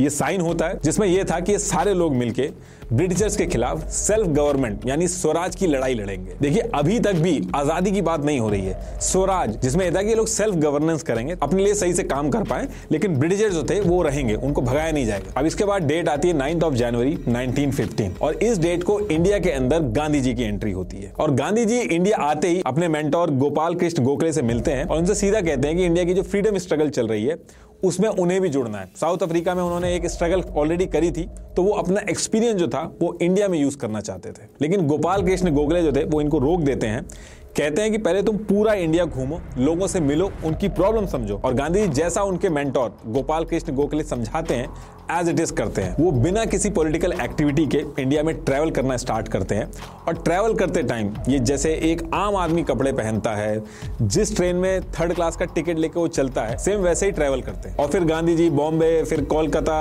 अहमदाबाद, दिल्ली से चेन्नई, पूरे देश में ट्रैवल करते हैं और 2 साल तक पूरे इंडिया में घूमते हैं। अब इसके बाद डेट आती है दिसंबर 1916। तो जैसा मैंने बताया था, कांग्रेस हर साल के एंड में यानी कि दिसंबर में अपने सेशन रखती थी जिसमें सारे लीडर्स जो थे वो इकट्ठा होते थे। तो गांधी जी ने कांग्रेस तो ज्वाइन नहीं की थी, लेकिन इस कॉन्फ्रेंस में गए थे। ये कॉन्फ्रेंस 3 दिन चलती है। यहां पे गांधी जी से चंपारण जो कि बिहार में है, वहां पे 2 किसान राजकुमार शुक्ला और संत राउत ये मिलते हैं और बताते हैं कि चंपारण जो कि बिहार में है, वहां पे अंग्रेज उनसे जबरदस्ती इंडिगो की खेती करवा रहे हैं और वो ऐसा नहीं चाहते। ये जो इंडिगो की खेती करवाई जा रही थी जबरदस्ती, इसको तीन खटिया सिस्टम भी बोला जाता था। सेम वही इंडिगो वाली चीज जो हमने अभी थोड़ी देर पहले डिस्कस करी थी। तो ये सब सुनने के बाद 15 अप्रैल 1917 को गांधी जी अपने लॉयर की टीम लेके चंपारण पहुंचते हैं और वहां पहुंच के गांव में डोर टू डोर जाके जो भी वहां के लोगों के साथ जुल्म वगैरह हो रहे थे वो सारी चीजें रिटर्न में ले लेते हैं और अंगूठा लगवा लेते हैं। इसके बाद गांधी जी जगह जगह पे जाने लगे, लोगों से मिलने लगे। उनके जाते ही भीड़ बहुत ज्यादा इकट्ठा हो जाती थी, लोग उनको सुनते थे। और ये सारी चीजें जब ब्रिटिशर्स के नोटिस में आती हैं तो 16 अप्रैल 1917 को धारा 144 के तहत डिस्ट्रिक्ट कलेक्टर गांधी जी को ये बोल के वापस जाने को कहते हैं कि वो वहां पे अशांति फैला रहे हैं। गांधी जी इस चीज को पूरी तरीके से मना कर देते हैं कि वो कोई भी गलत काम नहीं कर रहे हैं, वो जाके अपने लोगों से ही तो मिल रहे हैं। इसके 2 दिन बाद 18 अप्रैल 1917 को उनकी मोतीहारी कोर्ट में पेशी होती है और जब ये खबर फैल जाती है तो चारों तरफ से लोग कोर्ट को घेर लेते हैं, नारेबाजी होती है। कोर्ट 2 दिन तक जैसे तैसे ये सब झेलती है। इतनी भीड़ इकट्ठी हो जाती है कि 2 दिन बाद कोर्ट गांधी जी को छोड़ देती है। तो गांधी जी ने बेसिकली यहाँ पे क्या करवाया था, लोगों को सत्याग्रह करने को कहा था। मतलब ये कहा था कि आप कोई भी वायलेंस मत करो, बस ये जो खेती करने को कह रहे हैं अंग्रेज, ये करने से मना कर दो, चाहे वो मारे पीटे, चाहे जो मर्जी करें। देखिए सत्याग्रह का जो लिटरल मीनिंग होता है वो सत्य के लिए आग्रह है, लेकिन यहाँ पे सत्याग्रह का मतलब थोड़ा सा अलग था। इसका मतलब था कि सिविल डिसोबीडियंस, पैसिव रेजिस्टेंस, ये सारी बातें हो रही हैं। एक एग्जांपल समझाता हूं। जैसे मान लो आप किसी कंपनी में काम कर रहे हो, लेकिन जो रूल्स बोले जा रहे हैं वो आप फॉलो नहीं कर रहे हो। मान लो पंच इन का रूल है तो वो आप फॉलो नहीं कर रहे हो, तो ये हो गया डिसओबीडियंस। पैसिव रेजिस्टेंस मतलब कि आप और आपके कलीग इकट्ठा होकर हड़ताल वगैरह कर रहे हैं बिना किसी वायलेंस के। और इस पूरे सत्याग्रह का एक ही रूल था कि वायलेंस नहीं करना है, लेकिन जो गलत हो रहा है उसके अगेंस्ट में आवाज उठानी है, अंग्रेजों के खिलाफ प्रेशर बनाना है, हड़ताल करनी है, अनशन करना है, और ये सारी चीजें करनी है और फियरलेस होना होगा। इससे पहले जो मॉडरेट लीडर्स थे वो रूल्स वगैरह फॉलो कर रहे थे। एक्सट्रीमिस्ट लीडर जो थे उनके तरीके बिल्कुल अलग थे, आम जनता को डायरेक्ट इन्वॉल्व नहीं किया था। लेकिन महात्मा गांधी जी ने ऐसी चीज करी थी जो इससे पहले नहीं हुई थी, उन्होंने आम जनता को भी जोड़ा। जब लोग समझ रहे थे कि ये आम जनता ये पढ़ी लिखी नहीं है, इनको एक्ट के बारे में ही नहीं पता, तो ये क्या करेंगे आगे जाके, लेकिन गांधी जी ने ऐसा नहीं सोचा। उन्होंने आम जनता के पास गए, उनको समझाया और उनको इकट्ठा किया, जिसकी वजह से बहुत ज्यादा इंपैक्ट पड़ा। तो कहने का मतलब यह है कि चंपारण के अंदर गांधी जी ने लोगों को इकट्ठा किया, सत्याग्रह चालू रखा, और जब अंग्रेज देखते हैं कि लोगों के ऊपर मार डंडे किसी भी चीज का असर नहीं हो रहा है, तो वो थक हार के लास्ट में अंग्रेजों की बात मान जाते हैं। और यहां से पहली बार लोगों को सत्याग्रह की पावर का पता चला था कि मारपीट और वायलेंस जो था उससे ज्यादा मजबूर तो जो अंग्रेज थे वो इन सारी चीजों से हो रहे थे। अब इसी बीच क्या होता है कि गांधी जी तो चंपारण में थे और अहमदाबाद की एक मिल थी जिसके आसपास के एरिया में जो प्लेग था वो फैला हुआ था। तो लोग अपनी जान बचाने के चक्कर में मिल में नहीं जा रहे थे, काम करने नहीं जा रहे थे। तो मिल ओनर्स ने क्या किया था, एक प्लेग बोनस था वो रख दिया था ताकि इसके लालच में लोग काम करने आ जाएं। अब इसके कुछ टाइम बाद जब प्लेग खत्म हो जाता है तो ओनर्स ने ये जो प्लेग बोनस था वो देना बंद कर दिया। तो वर्कर्स यहाँ पे थोड़ा सा नाखुश हो जाते हैं, वो कहते हैं कि इतने सालों से तो पैसे बढ़ाए नहीं गए हैं और वर्ल्ड वॉर की वजह से जो महंगाई है वो भी आसमान छू रही है। तो आप भले ही प्लेग बोनस उसका नाम मत रखो, किसी और तरीके से चाहे कुछ तो परसेंटेज आप बढ़ा दो, लेकिन पैसे बढ़ा दो आप हमारे। लेकिन मिल का जो ओनर था वो मानता नहीं है। तो इसके बाद गांधी जी चंपारण से यहाँ पहुंचते हैं और सारी बात समझते हैं। गांधी जी फिर लोगों को जोड़ते हैं और हंगर स्ट्राइक करते हैं, जिसकी वजह से मील का जो काम वगैरह है, प्रोडक्शन वगैरह सब रुक जाता है और जो मील का ओनर होता है वो 30% इंक्रीमेंट करने को रेडी हो जाता है। तो बहुत ही कम टाइम में गांधी जी बहुत ज्यादा पॉपुलर हो रहे थे। लोगों को लगने लगा था कि अगर वो फियरलेस होके बिना जेल बिना पिटाई के डर से अगर अपनी जिद पे अड़े रहेंगे तो एट द एंड अंग्रेजों को झुकना पड़ेगा। अब इधर गांधी जी अहमदाबाद में थे और सेम टाइम पे प्लेग के साथ साथ सूखा भी पड़ रहा था कुछ इलाकों में। तो गुजरात में एक खेड़ा नाम की जगह थी, वहां पे सूखा पड़ने की वजह से फसल खराब हो गई थी। अब किसान की कमाई का एक ही जरिया था, वो बंद हो गई थी और अंग्रेज जो थे वो टैक्स लेते थे इनसे। तो ऐसे केस में वो कहां से अंग्रेजों को टैक्स देता। अब कायदे में तो यहाँ पे टैक्स नहीं लेना चाहिए था, लेकिन अंग्रेज जो थे उन्होंने एक चीज और एक्स्ट्रा कर दी, उन्होंने टैक्स 23% और बढ़ा दिया। अब किसान जो थे वो बहुत ज्यादा परेशान हो गए थे, उनको कुछ भी समझ में नहीं आ रहा था। तो गांधी जी खुद तो अहमदाबाद में थे, लेकिन वो सरदार वल्लभ भाई पटेल को गुजरात भेजते हैं। सरदार वल्लभ भाई पटेल भी बहुत बड़े लॉयर थे। इंडिया की फ्रीडम स्ट्रगल में आपको सारे के सारे लॉयर ही मिलेंगे। तो सरदार पटेल वहां पे जाते हैं और लोगों की पिटीशन वगैरह डालते हैं, लेकिन सब रिजेक्ट कर दी जाती हैं। अब इसके बाद गांधी जी वहां पे पहुंचते हैं और लोगों को कहते हैं कि आप सत्याग्रह करो, बस वायलेंस मत करना, बाकी आप सत्याग्रह करो। और ये सत्याग्रह इतने बड़े लेवल पे होता है कि यहाँ पे भी अंग्रेजों को झुकना पड़ जाता है। इसके बाद हर कोई इंप्रेस था गांधी जी के तरीकों से। अब इधर ये सारी चीजें चल रही थी और इसी टाइम पे क्या होता है कि खबरें आने लगती हैं कि इंडिया से कुछ क्रांतिकारी, जिनमें से सबसे आगे बाघा जतिन थे, वो ब्रिटिशर्स के दुश्मन जर्मनी के लोगों के साथ मिलके प्लान बना रहे थे जिसमें यह डिसाइड हुआ था कि जर्मनी इंडिया में हथियार वगैरह भेजेगा और मिल के ब्रिटिशर्स को इंडिया से बाहर फेंकेंगे। लेकिन किसी एक खबरी ने सारी बातें अंग्रेजों को पहुंचा दी थी, जिससे अंग्रेजों को सब चीज पता चल जाती है और अंग्रेज जो थे वो बागा जतीन को देशद्रोही करार दे देते हैं और 10 सितंबर 1915 को उनको शहीद कर देते हैं। और इसी के साथ साथ और भी कई सारी चीजों में जो कांग्रेस के एक्सट्रीमिस्ट लीडर थे उनके भी नाम आने लगे थे। तो इन सारी चीजों से निपटने के लिए जस्टिस सिडनी रॉलेट की एक कमेटी जो थी वो 18 मार्च 1919 को एक एक्ट लेके आती है जिसे रॉलेट एक्ट भी कहा जाता है। इस एक्ट में मेनली 2 पॉइंट थे। पहला यह था कि अगर कोई भी एक्टिविस्ट ऐसे वायलेंस वगैरह करने की हरकत में पाया गया तो बिना कोर्ट वगैरह ले जाए डायरेक्ट 2 साल के लिए जेल भेजा जा सकता है। दूसरा यह तक था कि अगर ब्रिटिश सरकार के खिलाफ कोई न्यूज़पेपर तक आपके घर में है जिसमें अंग्रेजों के खिलाफ लिखा गया है तो उस केस में भी आपको देशद्रोही मानकर गिरफ्तार किया जा सकता है। अब ये एक्ट आने के बाद मदन मोहन मालवीय जो थे और जिन्ना ये सब इंपीरियल लेजिस्लेटिव से रिजाइन कर देते हैं। गांधी जी भी बहुत ज्यादा गुस्सा हो जाते हैं कि ये तो पूरी तरीके से मनमानी है, गुंडा राज है। इसमें यह था कि अगर पुलिस आपको उठा के ले जा रही है तो आप वकील के थ्रू या कोर्ट में जाके अपील तक नहीं कर सकते। जब ये सारी चीजें चल रही थी लोग कहते थे ना दलील ना वकील ना अपील। ये लाइन उस समय बहुत ज्यादा फेमस हो गई थी। तो अब ये फिर से बहुत बड़ी चीज थी। तो इसके अगेंस्ट में भी गांधी जी ने 6 अप्रैल 1919 को सत्याग्रह स्टार्ट किया। लोगों ने हड़ताल की, भूखे रहे। इस आंदोलन में आम लोग भी शामिल हुए, जैसे किसान, कारीगर, ये सारे लोग जो थे पहली बार नेशनल इशू कोई ऐसा था जिसमें शामिल हो रहे थे। पंजाब के अंदर भी बहुत बड़े लेवल पे इसका विरोध हुआ। तो अंग्रेजों ने क्या किया कि पंजाब में मिलिट्री बुलाना चालू कर दी। उनको ये डाउट था कि पंजाब में भीड़ बहुत ज्यादा इकट्ठी हो रही है, बहुत ज्यादा प्रोटेस्ट वगैरह हो रहे हैं, तो कहीं हिंसा ना हो जाए। तो पहले से ही वो इंतजाम करके मिलिट्री वगैरह पंजाब में पहुंचा देते हैं और उस मिलिट्री को जनरल डायर जो थे वो लीड कर रहे थे। अब 8 अप्रैल 1919 को गांधी जी को गिरफ्तार कर लिया जाता है इन सारी चीजों के चक्कर में। लेकिन ये सत्याग्रह तब भी चलता है, रुकता नहीं है। पंजाब में 2 कांग्रेस लीडर थे, डॉक्टर सैफुद्दीन और डॉक्टर सतपाल। इस सत्याग्रह को पंजाब के अंदर ये लीड कर रहे थे। तो 9 अप्रैल को जनरल डायर ने डॉक्टर सैफुद्दीन और डॉक्टर सत्यपाल को ये बोल के बुलाया कि उनसे बात करनी है इन सब चीजों के बारे में। लेकिन मिलने के बाद उनको धोखे से जेल में डाल दिया। अब इससे एक आम आदमी जो था उस एरिया का वो बहुत ज्यादा भड़क जाता है और ये सारी चीजें देख के सारे लोग मिलकर ये डिसाइड करते हैं कि 13 अप्रैल 1919 को बैसाखी भी है, हम सारे लोग जलियांवाला बाग एक जगह है वहां पे इकट्ठे होंगे, वहां पे अपना प्रोटेस्ट करेंगे। तो ये जो जलियांवाला बाग में प्रोटेस्ट करने की जो बातें हो रही थी तो ये सारी चीजें 12 तारीख को जनरल डायर के पास पहुंच जाती हैं। तो वो क्या करते हैं कि पब्लिक गैदरिंग को बिल्कुल बैन कर देते हैं कि कहीं भी भीड़ इकट्ठी नहीं हो सकती। लेकिन उस टाइम पे सोशल मीडिया वगैरह तो था नहीं, तो खबर पहुंचने में भी टाइम लगता है। तो इस वजह से इतने कम टाइम में सबको पता ही नहीं चल पाया कि ऐसा कुछ बैन भी है। फिर 13 अप्रैल को करीब 10,000 लोग से ज्यादा जलियांवाला बाग पहुंच गए प्रोटेस्ट करने। अब इधर जनरल डायर जो थे उनको ये चीज पता चल जाती है और वो जलियांवाला बाग पहुंच जाते हैं।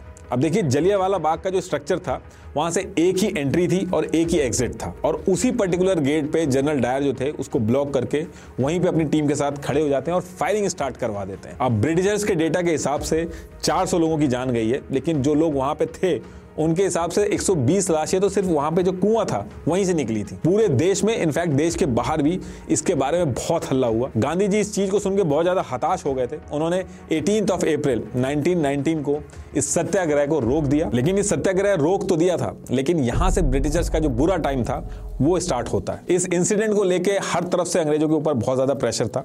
तो इस चीज के लिए ये लोग इंक्वायरी भी बैठाते हैं, एक हंटर कमेटी बनाते हैं जो इस पूरी चीज की इंक्वायरी करती है। और पूरी इंक्वायरी कंप्लीट होने के बाद जनरल डायर जो थे उनके ऊपर कोई एक्शन नहीं लिया जाता है। इनफैक्ट हाउस ऑफ लॉर्ड जो ब्रिटिशर्स का पार्लियामेंट होता है वहां पे उल्टा जो जनरल डायर थे उनको एक देशभक्ति की तरह प्रेस किया गया और कुछ 1-2 चीजें की गई जिसमें जनरल डायर को उसकी पोजीशन से हटा के यूके भेज दिया गया था। और उसमें भी कहा जाता है कि उसकी सिक्योरिटी की वजह से भेजा गया था। और वहां की जो आम पब्लिक थी, जो यूके की पब्लिक थी, उन्होंने जनरल डायर के लिए 26,000 पाउंड का फंड रेज करके जनरल डायर को दिया था।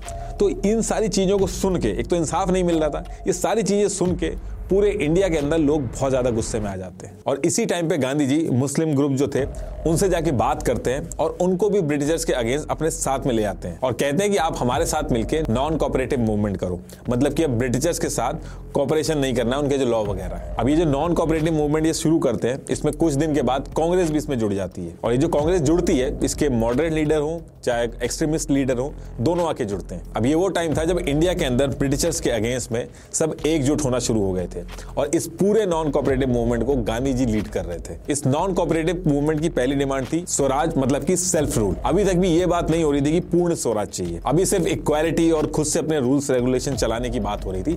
आजादी की बात अभी आगे होगी। और दूसरा जो नॉन कोऑपरेटिव मूवमेंट था, इसका एक ये भी एम था कि जो जलियांवाला का इंसिडेंट हुआ था उसमें जो दोषी थे उनको सजा दी जाए। तो ये जो मूवमेंट इन्होंने शुरू किया था, इसमें यह था कि जून 1920 को ये लोग डिसाइड करते हैं कि जितने भी अंग्रेजों के स्कूल्स हैं, कॉलेजेस हैं, लॉ फर्म्स हैं, इलेक्शन वगैरह ये जो करवा रहे हैं, इन सब को हम बॉयकॉट करेंगे और जो अवार्ड वगैरह दिए हैं ये सब भी लौटा देंगे। अब स्कूल्स वगैरह अगर बॉयकॉट करेंगे तो इसके लिए इन्होंने स्कूल्स वगैरह बनाए भी, जैसे जामिया इस्लामिया, काशी विद्यापीठ, गुजरात विद्यापीठ, ये सब उसी टाइम के बनाए गए। लोगों ने अदालत ना जाके पंचायत में अपने केस सॉल्व करना शुरू किया। फॉरेन गुड्स जो थे उनको बॉयकॉट कर दिया गया और गांधी जी ने कहा कि आप चरखा चलाओ और खुद अपने कपड़े बनाओ। कई बड़े लोग जैसे जवाहरलाल नेहरू, उनके फादर मोतीलाल नेहरू, सरदार वल्लभ भाई पटेल, राजेंद्र प्रताप, ये सब जो लॉयर थे, इन्होंने अपनी नौकरी छोड़ दी थी इस मूवमेंट की वजह से। लेकिन ये सारी चीजों में जिन्ना ज्यादा खुश नहीं थे, उनकी कई सारी ऐसी चीजें थी जो पूरी नहीं होनी थी।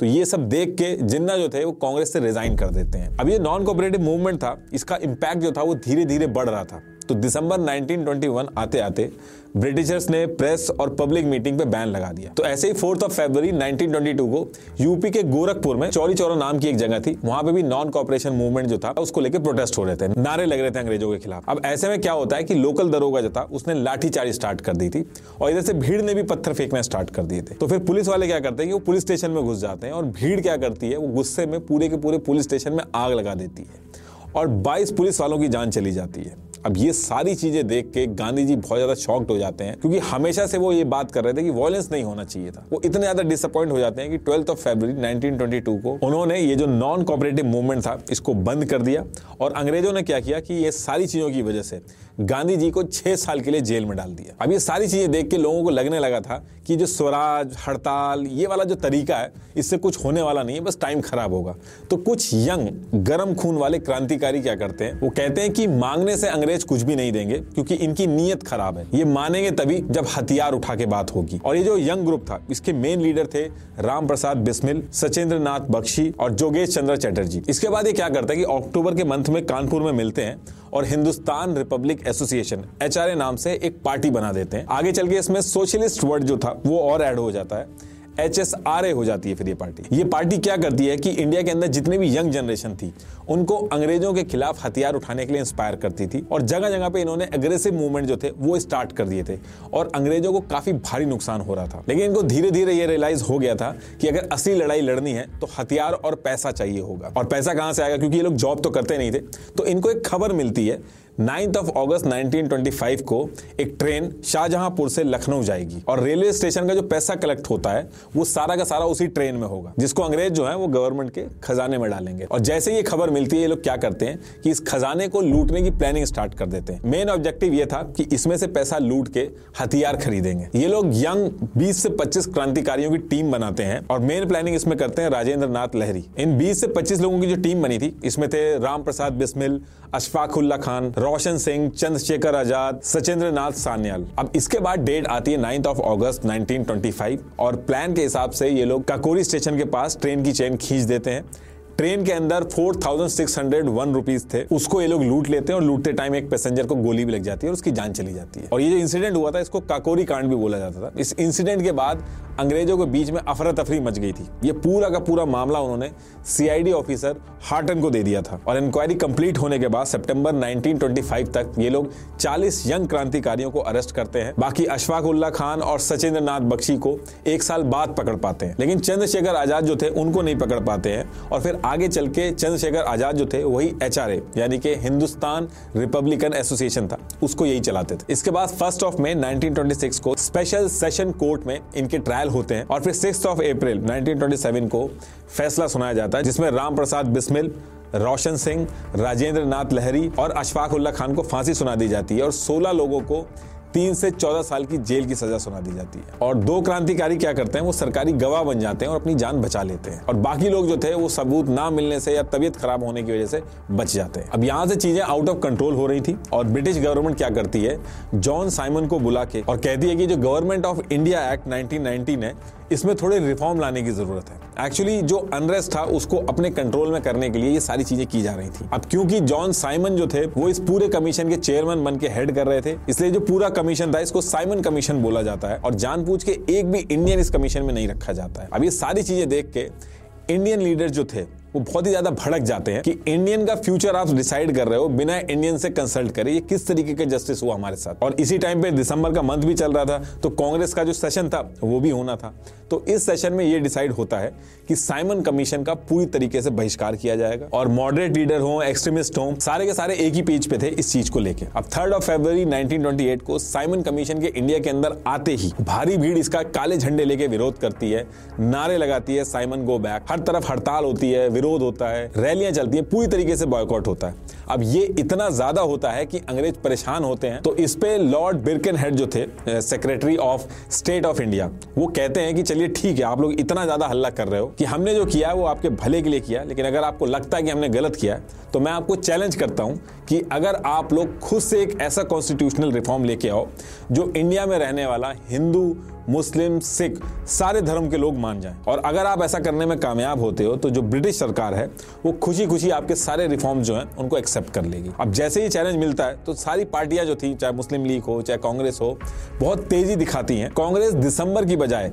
फरवरी 1928 में ही अपनी ऑल पार्टी कॉन्फ्रेंस बुला लेती है और अलग से कमेटी भी बना देती है जिसका काम ये दिया गया होता है कि जल्दी से जल्दी नया कॉन्स्टिट्यूशन बनाओ। और ये जो कमेटी थी जिसको ये काम दिया गया था उसको जवाहरलाल नेहरू जी के फादर मोतीलाल नेहरू हेड कर रहे थे। अब इसके करीब 6 महीने बाद यानी कि अगस्त 1928 में ये रिपोर्ट रेडी हो जाती है जिसमें dominion status, federal form of government, कई सारी चीजें इसमें मेंशन करी गई थी। ये जो रिपोर्ट थी इसको नेहरू रिपोर्ट भी बोला जाता है क्योंकि इसको मोतीलाल नेहरू जी ने बनाई थी। अब ये रिपोर्ट तो बन गई थी लेकिन ये रिपोर्ट ऐसी बनी थी कि एक नहीं बल्कि सारे रिलीजन के जो लोग थे इस रिपोर्ट से नाराज हो गए थे। इनफैक्ट कांग्रेस के अंदर भी असहमति बन गई थी। कांग्रेस के जो यंग लीडर थे जैसे जवाहरलाल नेहरू, सुभाष चंद्र बोस, इस रिपोर्ट में डोमिनियन स्टेटस जो था उसके खिलाफ चले जाते हैं। वो कहते हैं डोमिनियन स्टेटस नहीं बल्कि टोटल इंडिपेंडेंस की मांग करनी चाहिए। डोमिनियन स्टेटस मतलब कि सारे अधिकार तो इंडिया के रहेंगे लेकिन इंडिया को ब्रिटिश एम्पायर का हिस्सा माना जाएगा। और इसमें कांग्रेस के अंदर एक ग्रुप को दिक्कत इसलिए हो रही थी क्योंकि फॉरेन अफेयर और सिक्योरिटी वगैरह जो थे वो ब्रिटिशर्स का इंटरफेरेंस रहता उसमें। वहीं टोटल इंडिपेंडेंस यानी पूर्ण स्वराज मतलब कि ब्रिटिशर्स पूरी तरीके से इंडिया से बाहर चले जाएंगे और इंडिया के लोग ही देश चलाएंगे। अब जिन्ना जो थे उन्होंने भी नेहरू जी की जो रिपोर्ट थी उसमें अमेंडमेंट के लिए 14 पॉइंट भेजे थे लेकिन वो भी कांग्रेस ने मना कर दिए। इसलिए जिन्ना भी गुस्सा हो जाते हैं और मीटिंग के अंदर आने से मना कर देते हैं और कैंसिल कर देते हैं मीटिंग। अब इधर ये सारी चीजें चल रही थी और पैरेलली क्या हो रहा था कि जो साइमन कमीशन था इसको लेकर जगह जगह विरोध फिर भी चालू थे। ऐसे ही 30 अक्टूबर 1928 को लाला लाजपत राय लाहौर में बहुत सारे स्टूडेंट्स को लेकर अपना शांतिपूर्ण प्रदर्शन कर रहे थे और उसी टाइम पे लाहौर पुलिस के एसपी जेम्स स्कॉट फ्रस्ट्रेट होकर लाठीचार्ज का ऑर्डर कर देते हैं। इस लाठीचार्ज में लाला लाजपत राय को इतनी ज्यादा लाठियां पड़ जाती हैं कि वो घायल हो जाते हैं और 17 नवंबर को वो शहीद हो जाते हैं। अब एक इतने एजेड आदमी को लाठी से मार मार के उसकी जान लेना, बहुत सारे लोग गुस्सा हो जाते हैं। लाला लाजपत राय जो थे वो कांग्रेस के एक्सट्रीमिस्ट लीडर्स थे और जितने भी यंग क्रांतिकारी थे वो इनको अपना आइडल मानते थे और उसमें भी भगत सिंह जो थे वो इनको बहुत ज्यादा मानते थे। तो भगत सिंह ये सजेस्ट करते हैं कि लाला लाजपत जी के साथ जो हुआ है ये बहुत गलत हुआ है, इसलिए एसपी जेम्स स्कॉट जो है जिसने ये हरकत करी अब उसको मारना होगा, तभी इसका बदला पूरा होगा और अंग्रेजों की अकल ठिकाने आएगी। अब इसके बाद क्या होता है कि भगत सिंह, सुखदेव थापर, शिवाराम राजगुरु और चंद्रशेखर आजाद के साथ मिलकर प्लानिंग करना स्टार्ट करते हैं और फिर ये लोग मिलके 17 दिसंबर 1928 की डेट डिसाइड करते हैं। प्लान के हिसाब से ये था कि ये लोग डिस्ट्रिक्ट पुलिस हेडक्वार्टर जो कि लाहौर में था वहां ये लोग पहुंच के एसपी जेम्स स्कॉट जो था उसको मार देंगे। तो एज पर प्लान 17 दिसंबर को ये लोग वहां पहुंचते हैं और एसपी जेम्स स्कॉट जो था उसका वेट करते हैं। प्लान के हिसाब से राजगुरु को गोली चलानी थी और बाकी दोनों को कवर देना था, लेकिन इसमें एक दिक्कत ये होती है कि एसपी जेम्स स्कॉट को पहचानने में गलतफहमी हो जाती है। ये लोग एसपी जेम्स स्कॉट की जगह गलती से एएसपी जेपी साउंडर को मार देते हैं और मारने के बाद ये लोग वहां पे स्मोक वगैरह फेंकते हैं, स्लोगन वगैरह बोलते हैं और भाग जाते हैं वहां से। अंग्रेज जो थे इस चीज से बहुत ज्यादा गुस्सा थे, इनको बहुत बुरी तरीके से ढूंढ रहे थे और इधर ये लोग भी बहुत टाइम तक छुपे रहते हैं और इसकी वजह से इनकी जो आवाज थी वो दब गई थी, लेकिन इनको जो अपनी आवाज थी वो लोगों तक पहुंचानी थी। तो ये लोग डिसाइड करते हैं कि अगर ये लोग गिरफ्तार हो जाएं तो जितने टाइम हियरिंग चलेगी जो जो बोला जाएगा वो सब न्यूज़पेपर में पब्लिश होगा, क्योंकि ऐसा रूल था। तो ये लोग गिरफ्तार होने का डिसाइड करते हैं। गिरफ्तार होने के लिए ये लोग 8 अप्रैल 1929 को सेंट्रल असेंबली दिल्ली में बॉम्ब फेंक देते हैं और इनका इरादा जान लेने का नहीं था, तो इसलिए क्या करते हैं साइड में जहां पे भीड़ नहीं होती है वहां पे बॉम्ब फेंकते हैं और इनकलाब जिंदाबाद के नारे लगाते हैं और फिर वहां पे इनको गिरफ्तार कर लिया जाता है। अब इसके काफी टाइम तक इंक्वायरी चलती है। फिर 24 मार्च 1931 को इन लोगों को फांसी की सजा सुना दी जाती है। अब इधर एक फांसी की सजा सुनाई जाती है और दूसरी तरफ क्या होता है कि कांग्रेस पार्टी के अंदर एक टेंशन चल रही थी कि यंग लीडर चाहते थे कि पूर्ण स्वराज की मांग हो और बाकी जो लीडर थे उनका यह मानना था कि ब्रिटिशर्स जो थे वो भड़क जाएंगे इस चीज से, तो जो हमारा मोटिव है वो पूरा नहीं हो पाएगा। लेकिन कांग्रेस में स्प्लिट ना हो जाए, टेंशन कम हो जाए, इसलिए गांधी जी बीच बचाव करते हैं और सारे ग्रुप को एक साथ करते हैं और सब लोग सेम पेज पे रहते हैं कि अब आगे से पूर्ण स्वराज की ही मांग होगी। और दिसंबर 1929 को कांग्रेस अनाउंस कर देता है कि अब से कांग्रेस केवल पूर्ण स्वराज की ही मांग करेगा। और इसके साथ कांग्रेस एक चीज और कहती है कि आने वाली 26 जनवरी 1930 को इंडिपेंडेंस डे मनाया जाएगा और तिरंगा फहराया जाएगा। गांधी जी सोच रहे थे कि कोई ऐसा मुद्दा होना चाहिए जिससे पूरे देश यूनाइट हो जाए और फिर कुछ दिन बाद उन्होंने एक ऐसा तरीका ढूंढा जिससे वो सिर्फ इंडिया में ही नहीं बल्कि पूरे वर्ल्ड में फेमस हो गए थे। ये एक ऐसा मुद्दा था जिससे हर कोई कनेक्ट करता था। तो गांधी जी डिसाइड करते हैं कि वो नमक का सत्याग्रह स्टार्ट करेंगे। एक्चुअली उस टाइम पे ब्रिटिशर्स ने पहले तो नमक पे टैक्स लगाया था और फिर उसके बाद नमक के प्रोडक्शन और सेल पर पूरा कंट्रोल ले लिया था। अंग्रेजों ने कहा था कि अगर कोई इंडियन नमक बनाते हुए या बेचते हुए पाया जाएगा तो उसको कड़ी सजा होगी। तो 12 मार्च 1930 को डेट फिक्स होती है और गांधी जी अपने 78 स्वयं सेवकों के साथ साबरमती से दांडी की तरफ पैदल निकल जाते हैं। ये सारे लोग मिलकर टोटल 390 किलोमीटर चलते हैं जिसमें इनको 24 दिन का टाइम लगता है। और जब तक गांधी जी दांडी पहुंचते हैं एक पूरा का पूरा हुजूम गांधी जी के साथ जुड़ जाता है और इनके साथ दांडी मार्च करने लगता है। उसके बाद दांडी बीच पे पहुंच के गांधी जी एक नमक का ढेला उठा के अंग्रेजों को बनाए हुए लॉ को तोड़ देते हैं और यहां से नमक सत्याग्रह जो था उसकी शुरुआत हो जाती है। और गांधी जी इस पर्टिकुलर टाइम पे बहुत ज्यादा लोगों को कहते हैं कि यही टाइम है, सब लोग एकजुट होकर इस नमक सत्याग्रह से जुड़ो। और इस सत्याग्रह से भी जुड़ने के वही पुराने रूल्स थे कि वॉयलेंस नहीं करना है, गवर्नमेंट के जो टैक्स वगैरह हैं वो नहीं देने हैं और जितनी भी ब्रिटिश गवर्नमेंट की ऑर्गेनाइजेशन है उनको बॉयकॉट करना है। अभी जो नमक सत्याग्रह था ये इतना ज्यादा बड़ा हो जाता है कि पूरे वर्ल्ड का मीडिया इसके बारे में बात करने लगता है और बच्चे से लेकर औरत तक हर कोई इससे जुड़ जाता है। अब ये सारी चीजें जो हो रही थी इससे ब्रिटिशर्स पे बहुत ज्यादा प्रेशर आ गया था। ब्रिटिशर्स ट्राई तो कर रहे थे इसको दबाने का, लाठी चार्ज करते हैं, 60,000 से ज्यादा लोगों को जेल में उठा के डाल देते हैं, जिसमें 17 अप्रैल 1930 को जवाहरलाल नेहरू जो थे उनको भी जेल में डाल देते हैं और उसके एक महीने बाद गांधी जी को भी जेल में डाल देते हैं। ब्रिटिशर्स को लग रहा था इन दोनों मेन लीडर्स को जेल में बंद कर देंगे तो ये सारी चीजें रुक जाएंगी, लेकिन इसके बाद भी अब्बास तैयबजी और सरोजिनी नायडू ये कमाल संभाल लेते हैं और इस मूवमेंट को चालू रखते हैं। और इसके बाद ब्रिटिशर्स थक हार के वाइसरॉय लॉर्ड इरविन जो थे उनको रिस्पॉन्सिबिलिटी देते हैं कि किसी भी तरीके से जो मूवमेंट है इसको रोको। अब लॉर्ड इरविन जो थे वो गांधी जी से जाके मिलते हैं, दोनों आपसी सहमति से 5 मार्च 1931 को एक एग्रीमेंट साइन करते हैं। इसे गांधी इरविन पैक्ट भी बोला जाता है। इस एग्रीमेंट में ये डील हुई थी कि अब इंडियंस भी नमक का प्रोडक्शन कर सकते हैं और ब्रिटिशर्स ने जितने भी लोगों को जेल में डाला था उनको वो छोड़ देते हैं और इसके बदले में गांधी जी जो थे वो इस मूवमेंट को बंद कर देते हैं। इस मूवमेंट के बाद एक चीज हुई थी कि ये जो कांग्रेस पार्टी थी, अंग्रेजों ने कांग्रेस पार्टी को इंडियन लोगों का रिप्रेजेंटेटिव एक तरह से मान लिया था और आगे के जितने भी काम हुए उसमें कांग्रेस को रिप्रेजेंटेटिव मानते हुए किया, जो कि कांग्रेस के लिए बहुत बड़ी विन थी। अब इधर ये मूवमेंट बंद तो हो जाता है लेकिन दूसरी तरफ भगत सिंह जी की जो फांसी थी उसकी डेट पास आ जाती है और कई इंडियंस लीडर उनको बचाने के लिए लगातार मर्सी अपील कर रहे थे पर सब रिजेक्ट हो जा रही थी। और फिर 24 मार्च की जगह एक दिन पहले 23 मार्च की शाम को ही भगत सिंह जी को फांसी दे दी जाती है और वो शहीद हो जाते हैं। कुछ लोग गांधी जी को भी ब्लेम करते हैं कि अगर वो चाहते तो भगत सिंह को बचा सकते थे, क्योंकि इस मूवमेंट के बाद अंग्रेज जो थे वो गांधी जी के सामने बैकफुट पे थे और अगर गांधी जी कहते अंग्रेजों को तो उनको उनकी बात माननी पड़ती जैसे बाकी बात मानी थी। अब इसके बाद क्या होता है कि ईयर 1938 और 1939 दिसंबर में कांग्रेस के जैसे सेशन होते हैं दिसंबर के मंथ में, तो वो होते हैं और इन दोनों सेशन में सुभाष चंद्र बोस जो थे वो प्रेसिडेंट बनते हैं। लेकिन सुभाष चंद्र बोस जो थे वो थे तो कांग्रेस में, लेकिन गांधी जी की जो नॉन वायलेंस वाली थ्योरी थी उससे एग्री नहीं करते थे और उनका मन था कि कांग्रेस ये हड़ताल वगैरह के रास्तों को छोड़ के उनसे ऊपर उठे। उनका मानना था कि अग्रेशन और वायलेंस के बिना आजादी नहीं मिलेगी। बात इतनी ज्यादा बढ़ जाती है गांधी जी और सुभाष चंद्र बोस जी के बीच में कि गांधी जी साफ मना कर देते हैं सुभाष चंद्र बोस जी के साथ काम करने के लिए और सुभाष चंद्र बोस क्या करते हैं कि वो कांग्रेस के अंदर रिजाइन डाल देते हैं और अलग से एक अपनी पार्टी बना लेते हैं, ऑल इंडिया फॉरवर्ड ब्लॉक। अब सेम टाइम पे यानी कि सितंबर 1939 में सेकेंड वर्ल्ड वॉर भी शुरू हो जाती है और लॉर्ड लिनलिथ-ग्लो बिना किसी इंडियन या इंडियन लीडर के किसी से भी बिना पूछे डिक्लेयर कर देते हैं कि इस वॉर में जर्मनी के खिलाफ इंडिया हमारे साथ है और इंडिया के लोग हमारे साथ हैं। इससे कांग्रेस के जो लीडर थे वो काफी गुस्सा हो जाते हैं कि इंडिया के बिहाफ पे ये जो उन्होंने बोला है ये गलत बोला है, और इस पर्टिकुलर चीज को लेके कांग्रेस लीडर जो थे वो फिर से रिजाइन करना स्टार्ट कर देते हैं। और जब बात ज्यादा बढ़ जाती है तो लिन लिथग्लो 8 अक्टूबर 1940 को एक प्रपोजल भी देते हैं, आप जो जो डिमांड कर रहे हैं इंडिया के लिए हम आपकी सारी बातें मान लेते हैं, बस एक चीज का आपको ध्यान रखना होगा कि ये सारी चीजें एप्लीकेबल होंगी सेकेंड वर्ल्ड वॉर खत्म होने के बाद। लेकिन जो कांग्रेस के लीडर थे उनको इनकी बात पे कॉन्फिडेंस नहीं आ रहा था, तो वो इस प्रपोजल को रिजेक्ट कर देते हैं।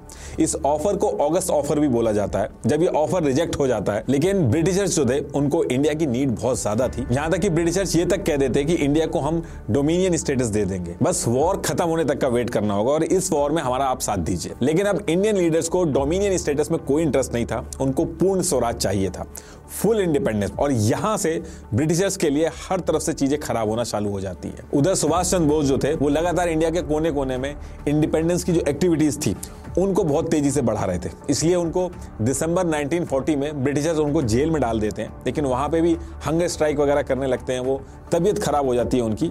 तो कुछ दिन बाद ही सुभाष चंद्र बोस को उनके ही घर में उनको हाउस अरेस्ट कर दिया जाता है, मतलब कि उन्हीं के घर में उनको बंद करके पुलिस और जासूस वगैरह लगा दिए जाते हैं ताकि कोई एक्टिविटी ना हो पाए। लेकिन सुभाष चंद्र बोस क्या करते हैं, वो अपना भेष बदल के जैसे तैसे करके वहां से बच के निकल लेते हैं और इसके बाद वो दुश्मन का दुश्मन दोस्त वाला प्लान बना के अफगानिस्तान और रशिया के रास्ते होते हुए दिसंबर 1941 को जर्मनी के पास पहुंचते हैं, जो ब्रिटिशर्स के अगेंस्ट में था। जब सुभाष चंद्र बोस जर्मनी पहुंचते हैं तो वहां पे सब उनको नेताजी नाम से बुलाने लगते हैं और नेताजी जुगाड़ लगा के हिटलर से भी मिलते हैं और वहां पे उनको प्रपोजल रखते हैं कि आपने जो ब्रिटिश इंडियन आर्मी के सैनिकों को बंदी बना रखा है उनको आप मुझे दे दीजिए, हम मिलकर ब्रिटेन के खिलाफ लड़ाई लड़ेंगे। और हिटलर इस चीज को लेकर मान जाता है और फिर इसके बाद नेताजी जापान के लिए निकल जाते हैं। इंडिया के बाहर अलग अलग देश जाके सुभाष चंद्र बोस जी अपने हिसाब से इंडिया की लड़ाई लड़ रहे थे।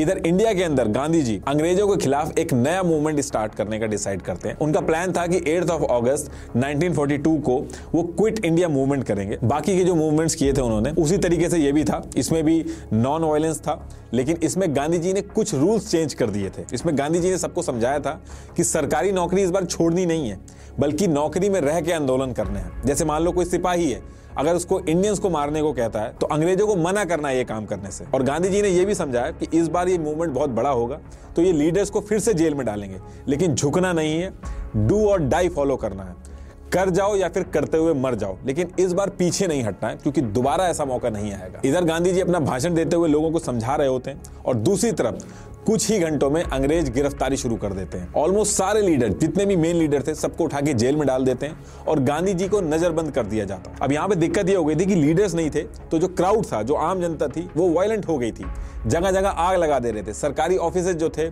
वहां पे आग लगा दे रहे थे, पीटना शुरू कर दे रहे थे ऑफिसर जो थे, रेलवे वगैरह जो थे वहां पे तोड़फोड़ स्टार्ट हो गई थी। और फिर ये सारी चीजें देख के अंग्रेज जो थे वो बहुत ज्यादा गुस्से में आ गए थे। अंग्रेजों ने कई जगह पे फायरिंग स्टार्ट करा दी थी। कुछ ही महीनों के अंदर 1 लाख से ज्यादा लोगों को जेल के अंदर डाल दिया था, हजारों लोगों की जान चली गई थी। तो कुल मिला के ये था कि अंग्रेजों को इस मूवमेंट ने घुटने पे लाके खड़ा कर दिया था। दूसरी तरफ इंडिया के बाहर सुभाष चंद्र बोस जो थे वो अपनी प्लानिंग रेडी कर रहे थे। वो जर्मनी में डायरेक्ट हिटलर से बात करने के बाद सीधे पहुंचते हैं जापान। वहां पहुंचने के बाद भी वो वहां के पीएम से मिलते हैं और वहां पे भी वो सेम प्रपोजल रखते हैं कि इंडियन ब्रिटिश आर्मी के जितने भी वॉर प्रिजनर हैं उनको वापस मांगते हैं। ऐसा करके वो अपनी एक आजाद हिंद फौज यानी कि इंडियन नेशनल आर्मी बना लेते हैं। इस आर्मी को बनाने का उनका मेन मकसद ये था कि ये आर्मी जाके इंडिया के अंदर ब्रिटिशर से लड़ेगी। इसमें इन्होंने एक ऑल वुमेन यूनिट भी बनाई थी। इस रेजिमेंट का नाम दिया गया था झांसी की रानी रेजिमेंट। ये जो आर्मी थी इसमें जितने भी लोग थे वो बहुत ज्यादा जोश में थे। और इसके बाद फिर सुभाष चंद्र बोस क्या करते हैं, वो अनाउंसमेंट कर देते हैं कि ये जो वर्ल्ड वॉर है इसमें आजाद हिंद फौज जो है वो जापान के साथ है। और कुछ ही दिन पहले जापान ने अंडमान और निकोबार आइलैंड जो था, तो वो जो आइलैंड था वो जापान ने कुछ शर्तों के साथ सुभाष चंद्र बोस जी को दे दिया था। और सुभाष चंद्र बोस क्या करते हैं, वहां पे जाके तिरंगा लहरा देते हैं। और ये जो अंडमान और निकोबार था इसमें अंग्रेज पहले क्या करते थे कि काला पानी की सजा देते थे, तो जितने भी इंडियंस को दी जाती थी उनको यहीं पे कैदी बनाया जाता था।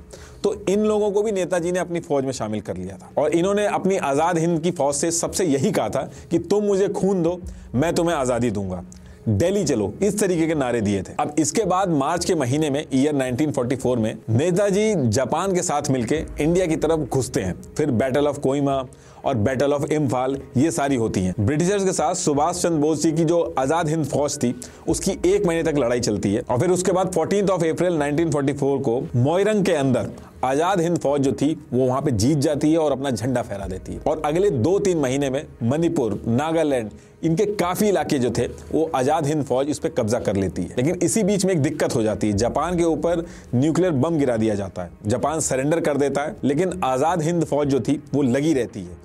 लेकिन जापान जैसे ही पीछे हटता है, फौज को हथियार, खाने का सप्लाई, हर एक चीज में दिक्कत आने लगती है और फिर आगे चल के मजबूरी में आजाद हिंद फौज को सरेंडर करना पड़ता है। अब ब्रिटिशर्स ये फौज जो थी इससे जीत तो गए थे, लेकिन उनके ऊपर इंटरनेशनल प्रेशर बहुत ज्यादा बढ़ गया था। बाकी देश भी ये बातें डिस्कस करने लगे थे कि इंडिया के अंदर लोगों के साथ जो हो रहा है ये सही नहीं हो रहा है। दूसरी दिक्कत अंग्रेजों के साथ ये थी कि क्विट इंडिया मूवमेंट की वजह से पूरा देश यूनाइट हो गया था। उन्होंने काम धंधा सब रोक दिया था, उनका कोई काम ही नहीं आगे बढ़ने दे रहे थे। तीसरी चीज, ये अंग्रेज वर्ल्ड वॉर में भी काफी फंसे हुए थे और नुकसान बहुत ज्यादा हुआ था इनका।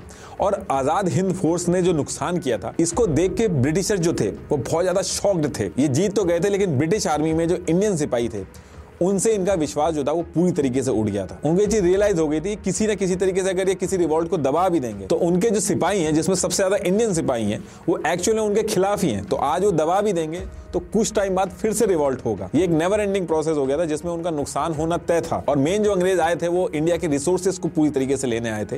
इंडिया के रिसोर्स को पूरी तरीके से यूज करके इंडिया को गरीब तो उन्होंने ऑलरेडी बना ही चुके थे। तो ये सारी चीजें जो थी, यूके की जो पॉलिटिक्स थी, वहां पे भी ये सारी चीजें डिस्कस हो रही थी कि इंडिया में ये जो चल रहा है ये एक नुकसान का सौदा है। अब इसके बाद यूके के अंदर चुनाव आने वाले होते हैं और जो ऑपोजिशन पार्टी थी यानी कि लेबर पार्टी थी, उसने अपने मैनिफेस्टो में बोल दिया कि इंडिया को वो सेल्फ गवर्नेंस देंगे। उनका मानना था कि यूके अगर इंडिया से बाहर निकल आए तो ही उसके लिए बढ़िया है। और उन्होंने ये भी बोला कि अगर वो जीत जाएंगे तो इंडिया को फ्री कर देंगे। और फिर इसके बाद यूके के अंदर जनरल इलेक्शन होते हैं। लेबर पार्टी के क्लेमेंट एटली यूके के प्राइम मिनिस्टर बनते हैं और सितंबर 1945 को वो अनाउंसमेंट करते हैं कि दिसंबर 1945 से जनवरी 1946 में इंडिया के अंदर वो इलेक्शन करवाएंगे और इंडिया की जनता जिन कैंडिडेट्स को इलेक्शन में जितवाएगी उनके हिसाब से ही कॉन्स्टिट्यूशनल असेंबली बनाई जाएगी, जो कि इंडिया का खुद का अपना कॉन्स्टिट्यूशन होगा।